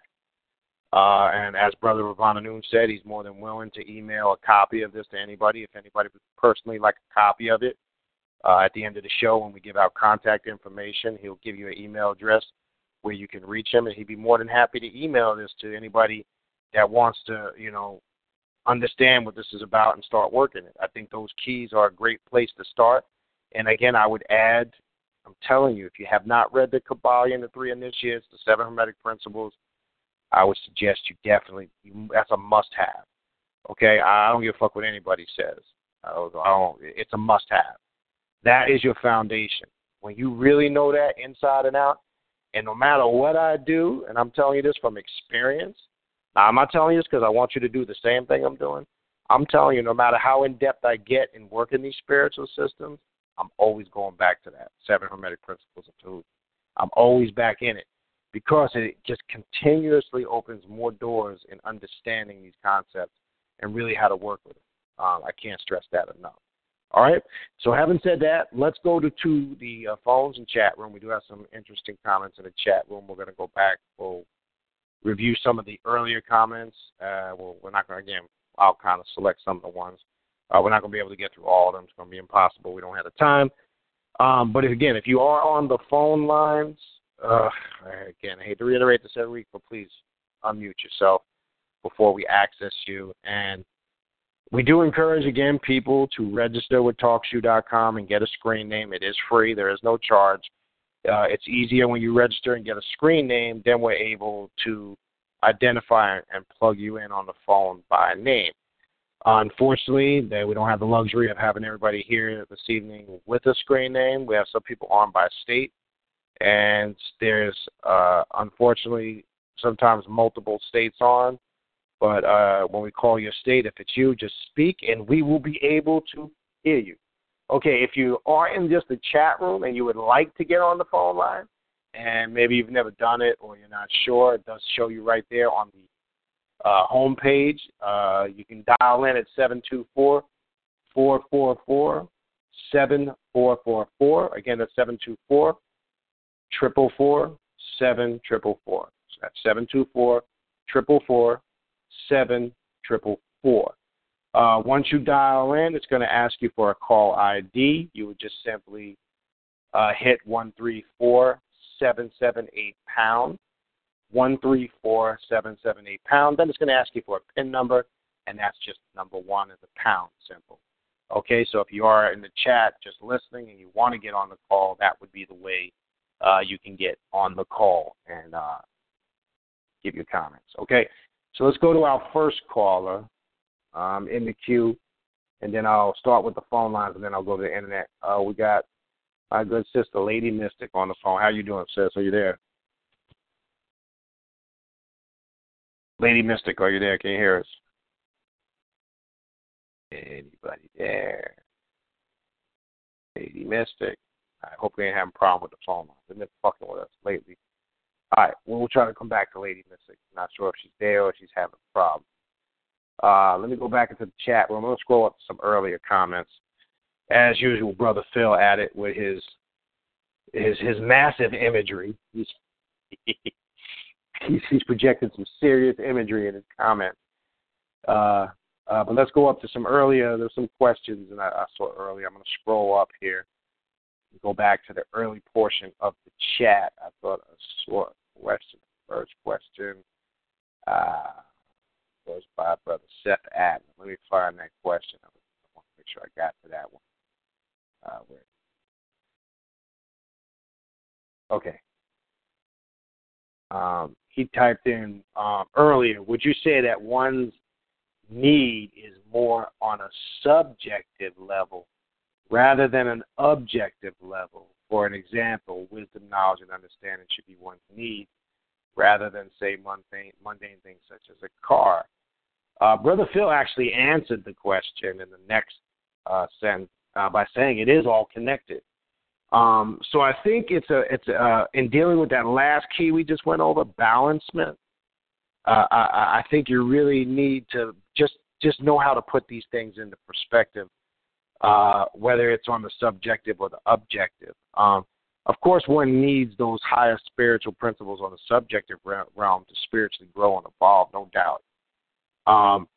But I would definitely say, again, apply some of those keys that we just went through, especially the balance factor and the directive factor, to kind of determine or really being successful on, like you say, determining your needs as opposed to your wants? But that's an excellent question. I don't know if you want to add something to that, Brother Ravana. Sure. Let me add this. Need and want.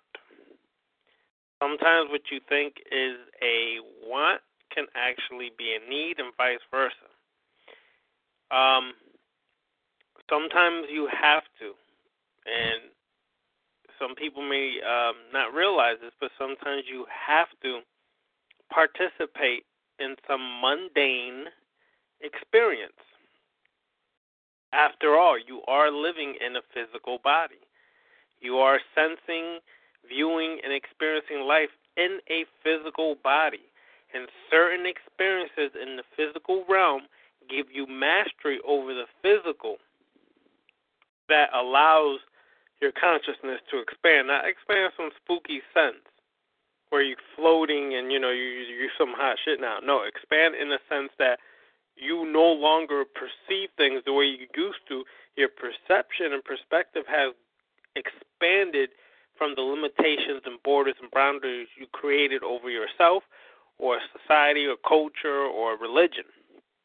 Sometimes you do need to participate in mundane experiences to actually grow and to actually apply some of these techniques. You have to do it in the physical, because you can apply this all you want in the spiritual, but you're still living in the physical, and you have to see the results in the physical as well. So understand, and when you work this, you're not working it just so it can be non-mundane experiences. Mundane experiences are just as important as non-mundane experiences. You have to work both. There is no getting around it. Because for years I used to do the same thing and think everything emanated from the spiritual and the physical doesn't have nothing to do with it. Bullshit. It has much more to do with it than we really can imagine and possibly understand. Because you cannot master the spiritual until you master the physical. You're not going nowhere spiritually until you master the physical. And I keep reiterating that, saying that, because I see this far too often within melanated people in the conscious community. We never master the physical, and we want all these great spiritual results, but you're living here now. And you're walking, talking, breathing, and hearing and seeing things in the physical now. So your work emanates first in the physical. Regardless if we like that or not, this is where you're at. That's right. Okay, excellent point. All right. Let's see if we can get another caller on the phone. Again, if your phone is muted, please unmute your phone. All right, so the next caller in the queue, he just says, Northeast California, you're on the call. Anybody there from Northeast California? Anybody there from Northeast California? You are on the call. All right, yes, nobody. Motherfuckers either not there or they just ain't saying nothing. All right. Let me see if there's anything else here in the chat. See too many questions in the chat. Just some conversation. Okay. That's kind of not much more in the chat. All right, so let's go back to the phones. The next caller we got is West Maryland. You're on the call. Anybody there from West Maryland? Peace, brother. How y'all this evening? Peace. All right, we good, brother. How you doing? I'm doing well. I just like what the brother just said about us being here in the physical. Isn't this really just a test? This physical realm that we're in, this garb of flesh. There's just a bunch of molecules vibrating at a rate that we can see each other while we're moving and exceed speed on a planet that's in constant travel. You know, let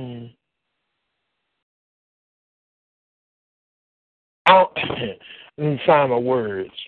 No. I mean, what you're saying, I'm listening to you. I thought you were going to add more to that. Yeah, scientifically, what you're saying is correct scientifically, but as long as we're not saying that from the point, because sometimes what that also is saying in that statement, I'll let also Ravana Noon add to it since he was building on it. But what it's also saying is sometimes we disregard the human element of the experience as not being important. It's not saying get trapped in that, because what you're doing there is, you're breaking down the more scientific aspect of it. Yes, that's exactly what the physical would represent from a scientific perspective when you're dealing with, like you say, the molecules, the vibrational frequencies. Because yes, when these vibrational frequencies slow down and we take on these physical forms, that's basically what we're seeing, or lesser vibrations or manifestations of these things.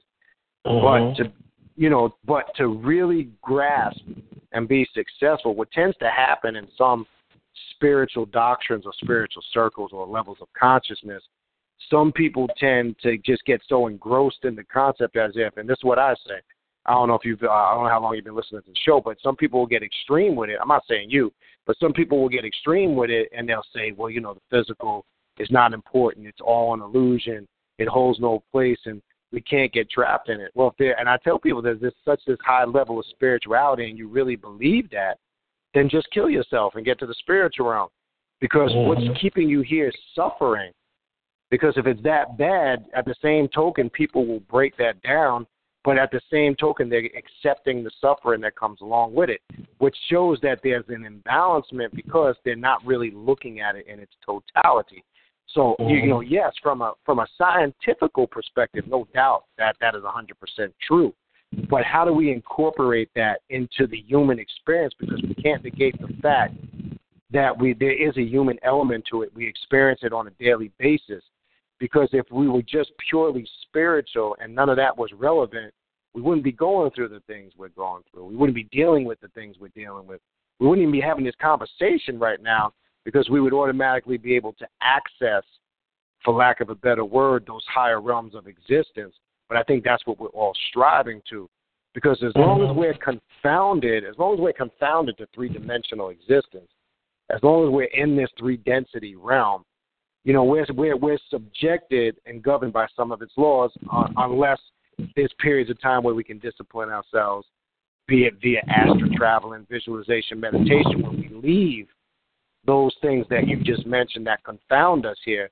That's dealing with it on a whole nother level. So I think what this is about, or what this path is really trying to show an individual, it's the fine line between the two, and how one has to move in between the two on a physical or mental and a spiritual level. I hope that gives you some guidance. I don't know if Ravana Noon, if you want to interject on any portion of that. No, brother, you hit it on the head. Anything else you wanted to add to that, brother? Or something else you wanted to add to that? Yeah, let me say this to you.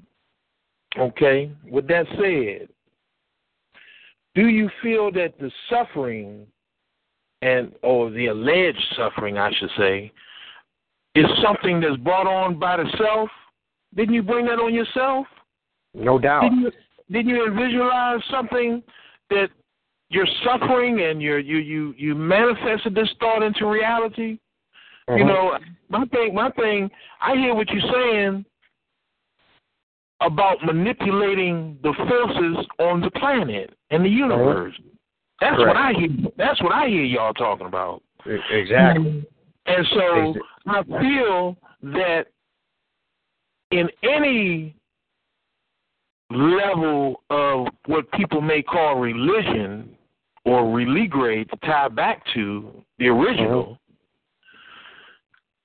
they're just being mistaught, because each one of those religions teach the same thing, that I'm a universal being and I emanate from the all. And that I have within my power to be the steward over the universe and command all the forces of nature. And as long as I'm doing it ethically and responsibly. Of course. But monotheistic faith belief systems don't teach that. They teach that it's faith-based. They teach that you must have faith. They teach that it's something external outside of yourself that has full power and control over you. when you just speak of what you spoke from a quantum perspective, you know, you'll get a lot of people that deal with different levels of consciousness that come from that perspective. But if you're saying monotheistic religions, it's kind of the opposite of that, because they're guided and controlled by external things. Everything is external. They don't believe that they have complete control to command the powers of the universe. They believe that there's an external force called God that controls all that, and they're at the will of this being called God.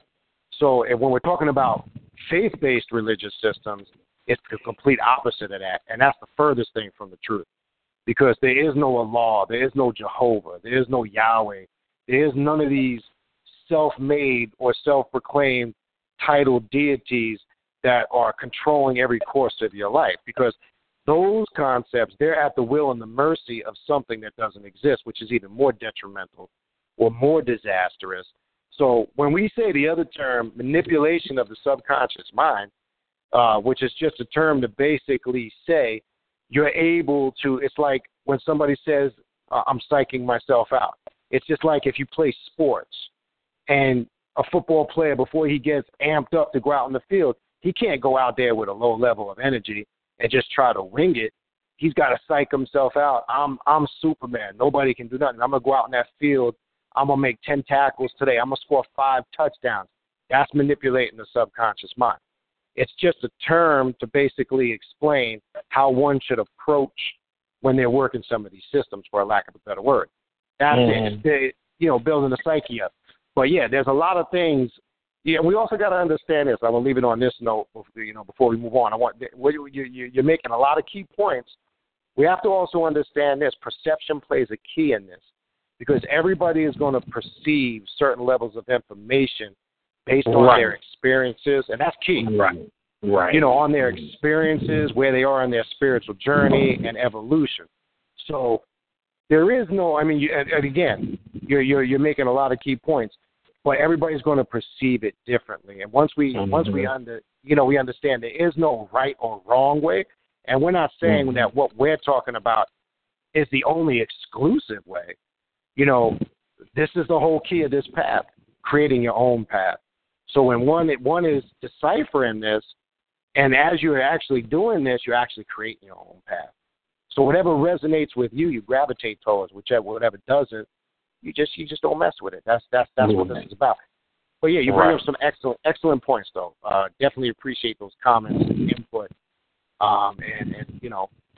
Hopefully that helped other listeners that are listening. All right, brother. So we definitely appreciate your call. Yes, sir, brother. I appreciate you all. Thank you. All right, we appreciate you. Thank you. Peace. All right, peace. Good points. So you bring up some valid points, some things to reflect upon. But perception is key. Let's see if we got anything else in the chat. I think we'll take a few more. Let's see if we got anything else. Here's a good one here. No, I think I went through that way. All right.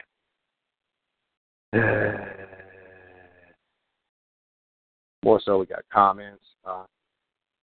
A lot of dialogue between Brother Phil and Don's the Sufferer of Ra, and they say he just recently started listening. We definitely appreciate you and everybody else tuning in. If you're new and you just tuned in for the first time, we most definitely appreciate.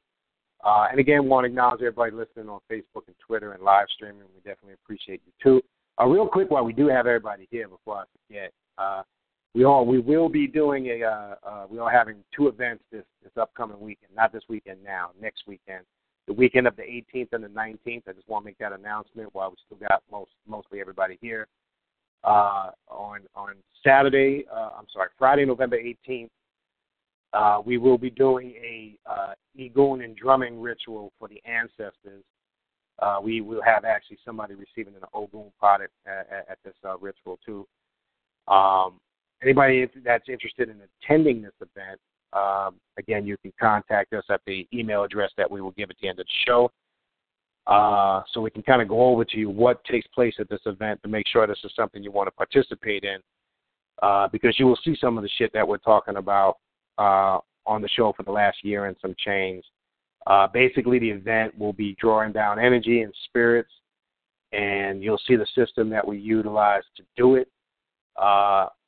There's intense drumming involved in it. And again, it's a participation ritual. It's not an observation ritual.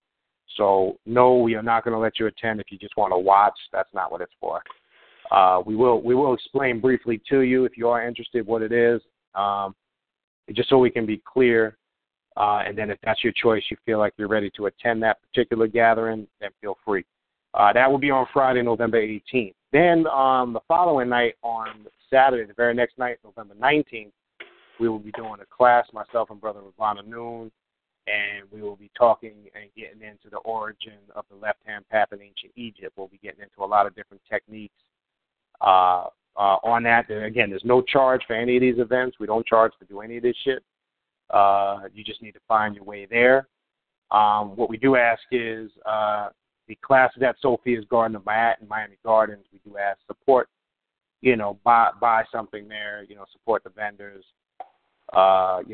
We'll be out there with books, support us. So, that's the only thing we ask. Just support on some level, but there is no charge. We don't ask for any money to get into these events. Just support whatever they got going on.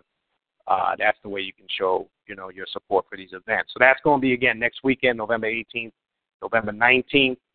We're already getting a lot of emails and responses. We hope to see as many people get out there to this event that they can. And we want to meet some of the people that we've been, talking to on the show for the last year and a half. We definitely want to see some of you out there. We have some fun, man.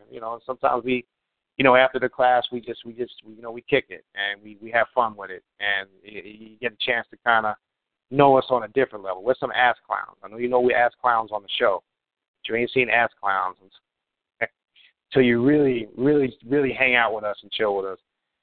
So we just want to throw that out there while we still got everybody out there. I will get an email now, just in case some people leave.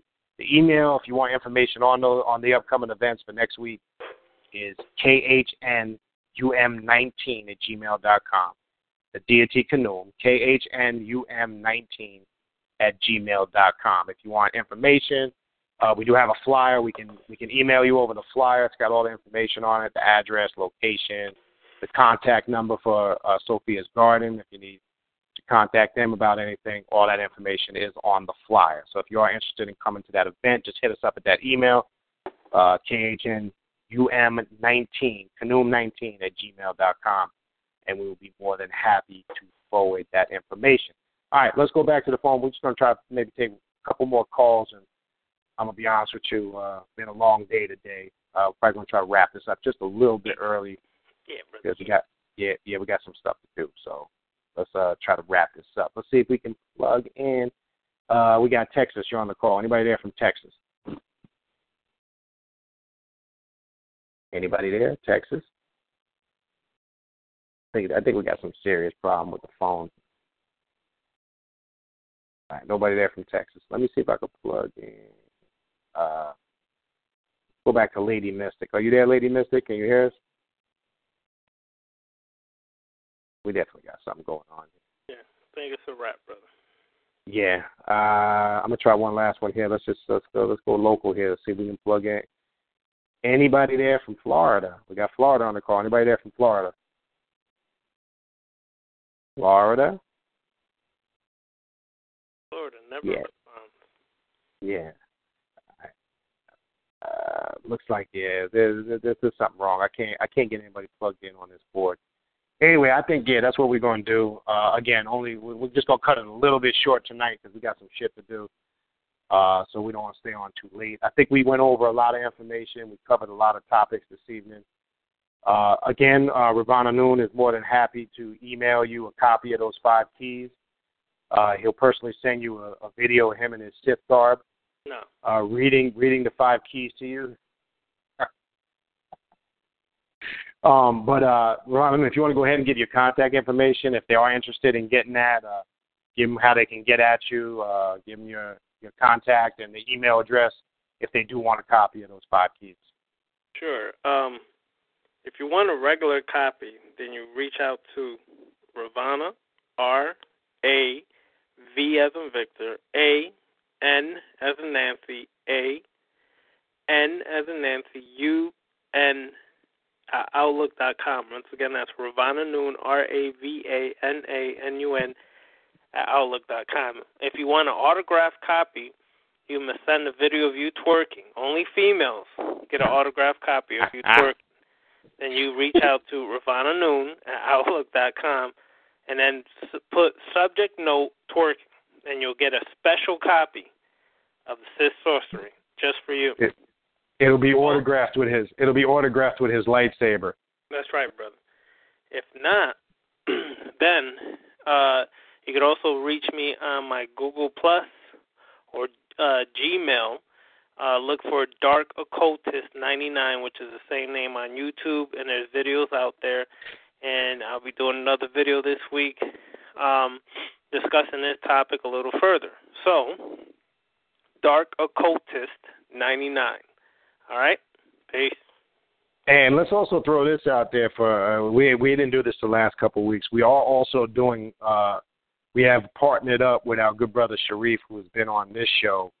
He's got a show on Blog Talk on Thor Radio Network, and for the most part, we're not sure if it's going to be every week. It's been every week right now, every Wednesday night at 9 o'clock. It's called the God and Goddesses Show. So I just want to let the listeners know about that. Me and Ravana Noon are doing that show on there on Wednesday nights at 9 o'clock. It's a 2-hour show. We keep it strictly in that 2-hour format because it's too time-consuming. We've been offered to do other shows, but we just can't do this shit 3-4 nights a week. It's just too much. But that show comes on Thor Radio Network on Blog Talk, Thor Radio Network. Brother Sharif, who we've had on this show, and we're going to get him back on this show soon. As you know, Brother Sharif, a.k.a. the Money Man, who his specialty is economics. The format of this show is a little different from what we do here. We kind of combine spirituality, economics with the occult thing. We deal with a lot of current issues. Last night we were talking about the election, so it's a little bit of a different format. You're going to see kind of a different side of what we do. It's not. I just want to be clear with the listeners. It's not quite what we do here.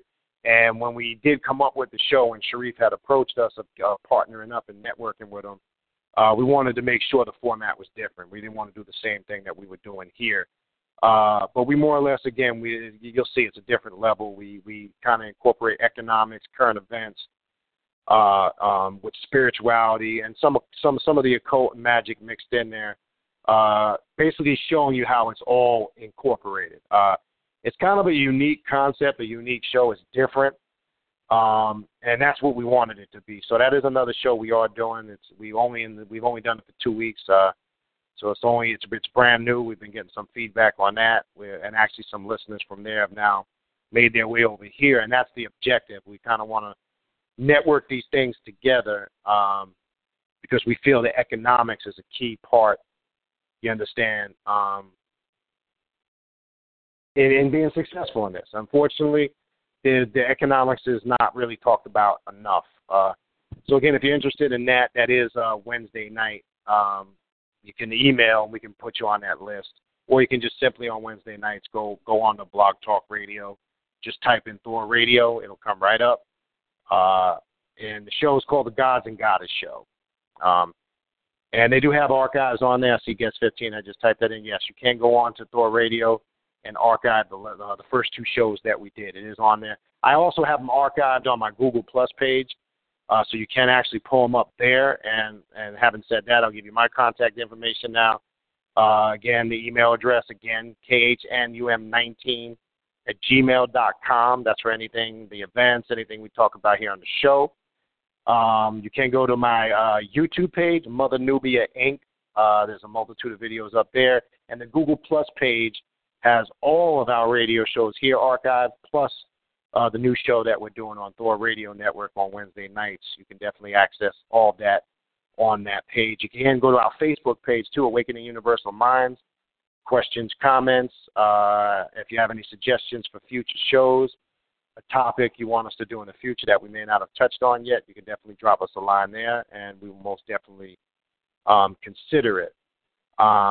I think that's pretty much about it. So we'll either see everybody possibly Wednesday night if you're going to pop into the new show on Wednesday nights on Blog Talk. We'll see some of you there because we were already getting crossover from both shows. If not, we will see the regular listeners back here next Thursday night 9 p.m. Eastern Standard Time. I think next week's show we're going to do how to have sexual contact with midget twerkers. That's going to be next week's show. Yeah. And we're going to break down that side. Yo, shout out. I got to give a shout out to Steve Sundry, who just came into the room, a.k.a. Schmiggy Balls. Schmiggy Balls. That was a joke from last week. I know you came in a little bit late. Wish you would have came here earlier. We'd have had a little more fun with that. But that's what's going on. We appreciate everybody. And hopefully next weekend, hopefully we get to see some of you people here on the radio show out at the event. Oh, that was your roommate. Okay. Hopefully next week we could meet some of the people out at the event. We're looking forward to seeing some of you guys out there. Peace. Appreciate everybody tuning in, and we will see you next Thursday, 9 p.m. Eastern Standard Time. Peace. Peace. Hey guys, it is Ryan. I'm not sure if you know this about me, but I'm a bit of a fun fanatic when I can. I like to work, but I like fun too. It's a thing. And now the truth is out there. I can tell you about my favorite place to have fun. Chumba Casino. They have hundreds of social casino style games to choose from with new games released each week. You can play for free anytime, anywhere. And each day brings a new chance to collect daily bonuses. So join me in the fun. Sign up now at ChumbaCasino.com. No purchase necessary. VGW Group. Void where prohibited by law. See terms and conditions. 18+.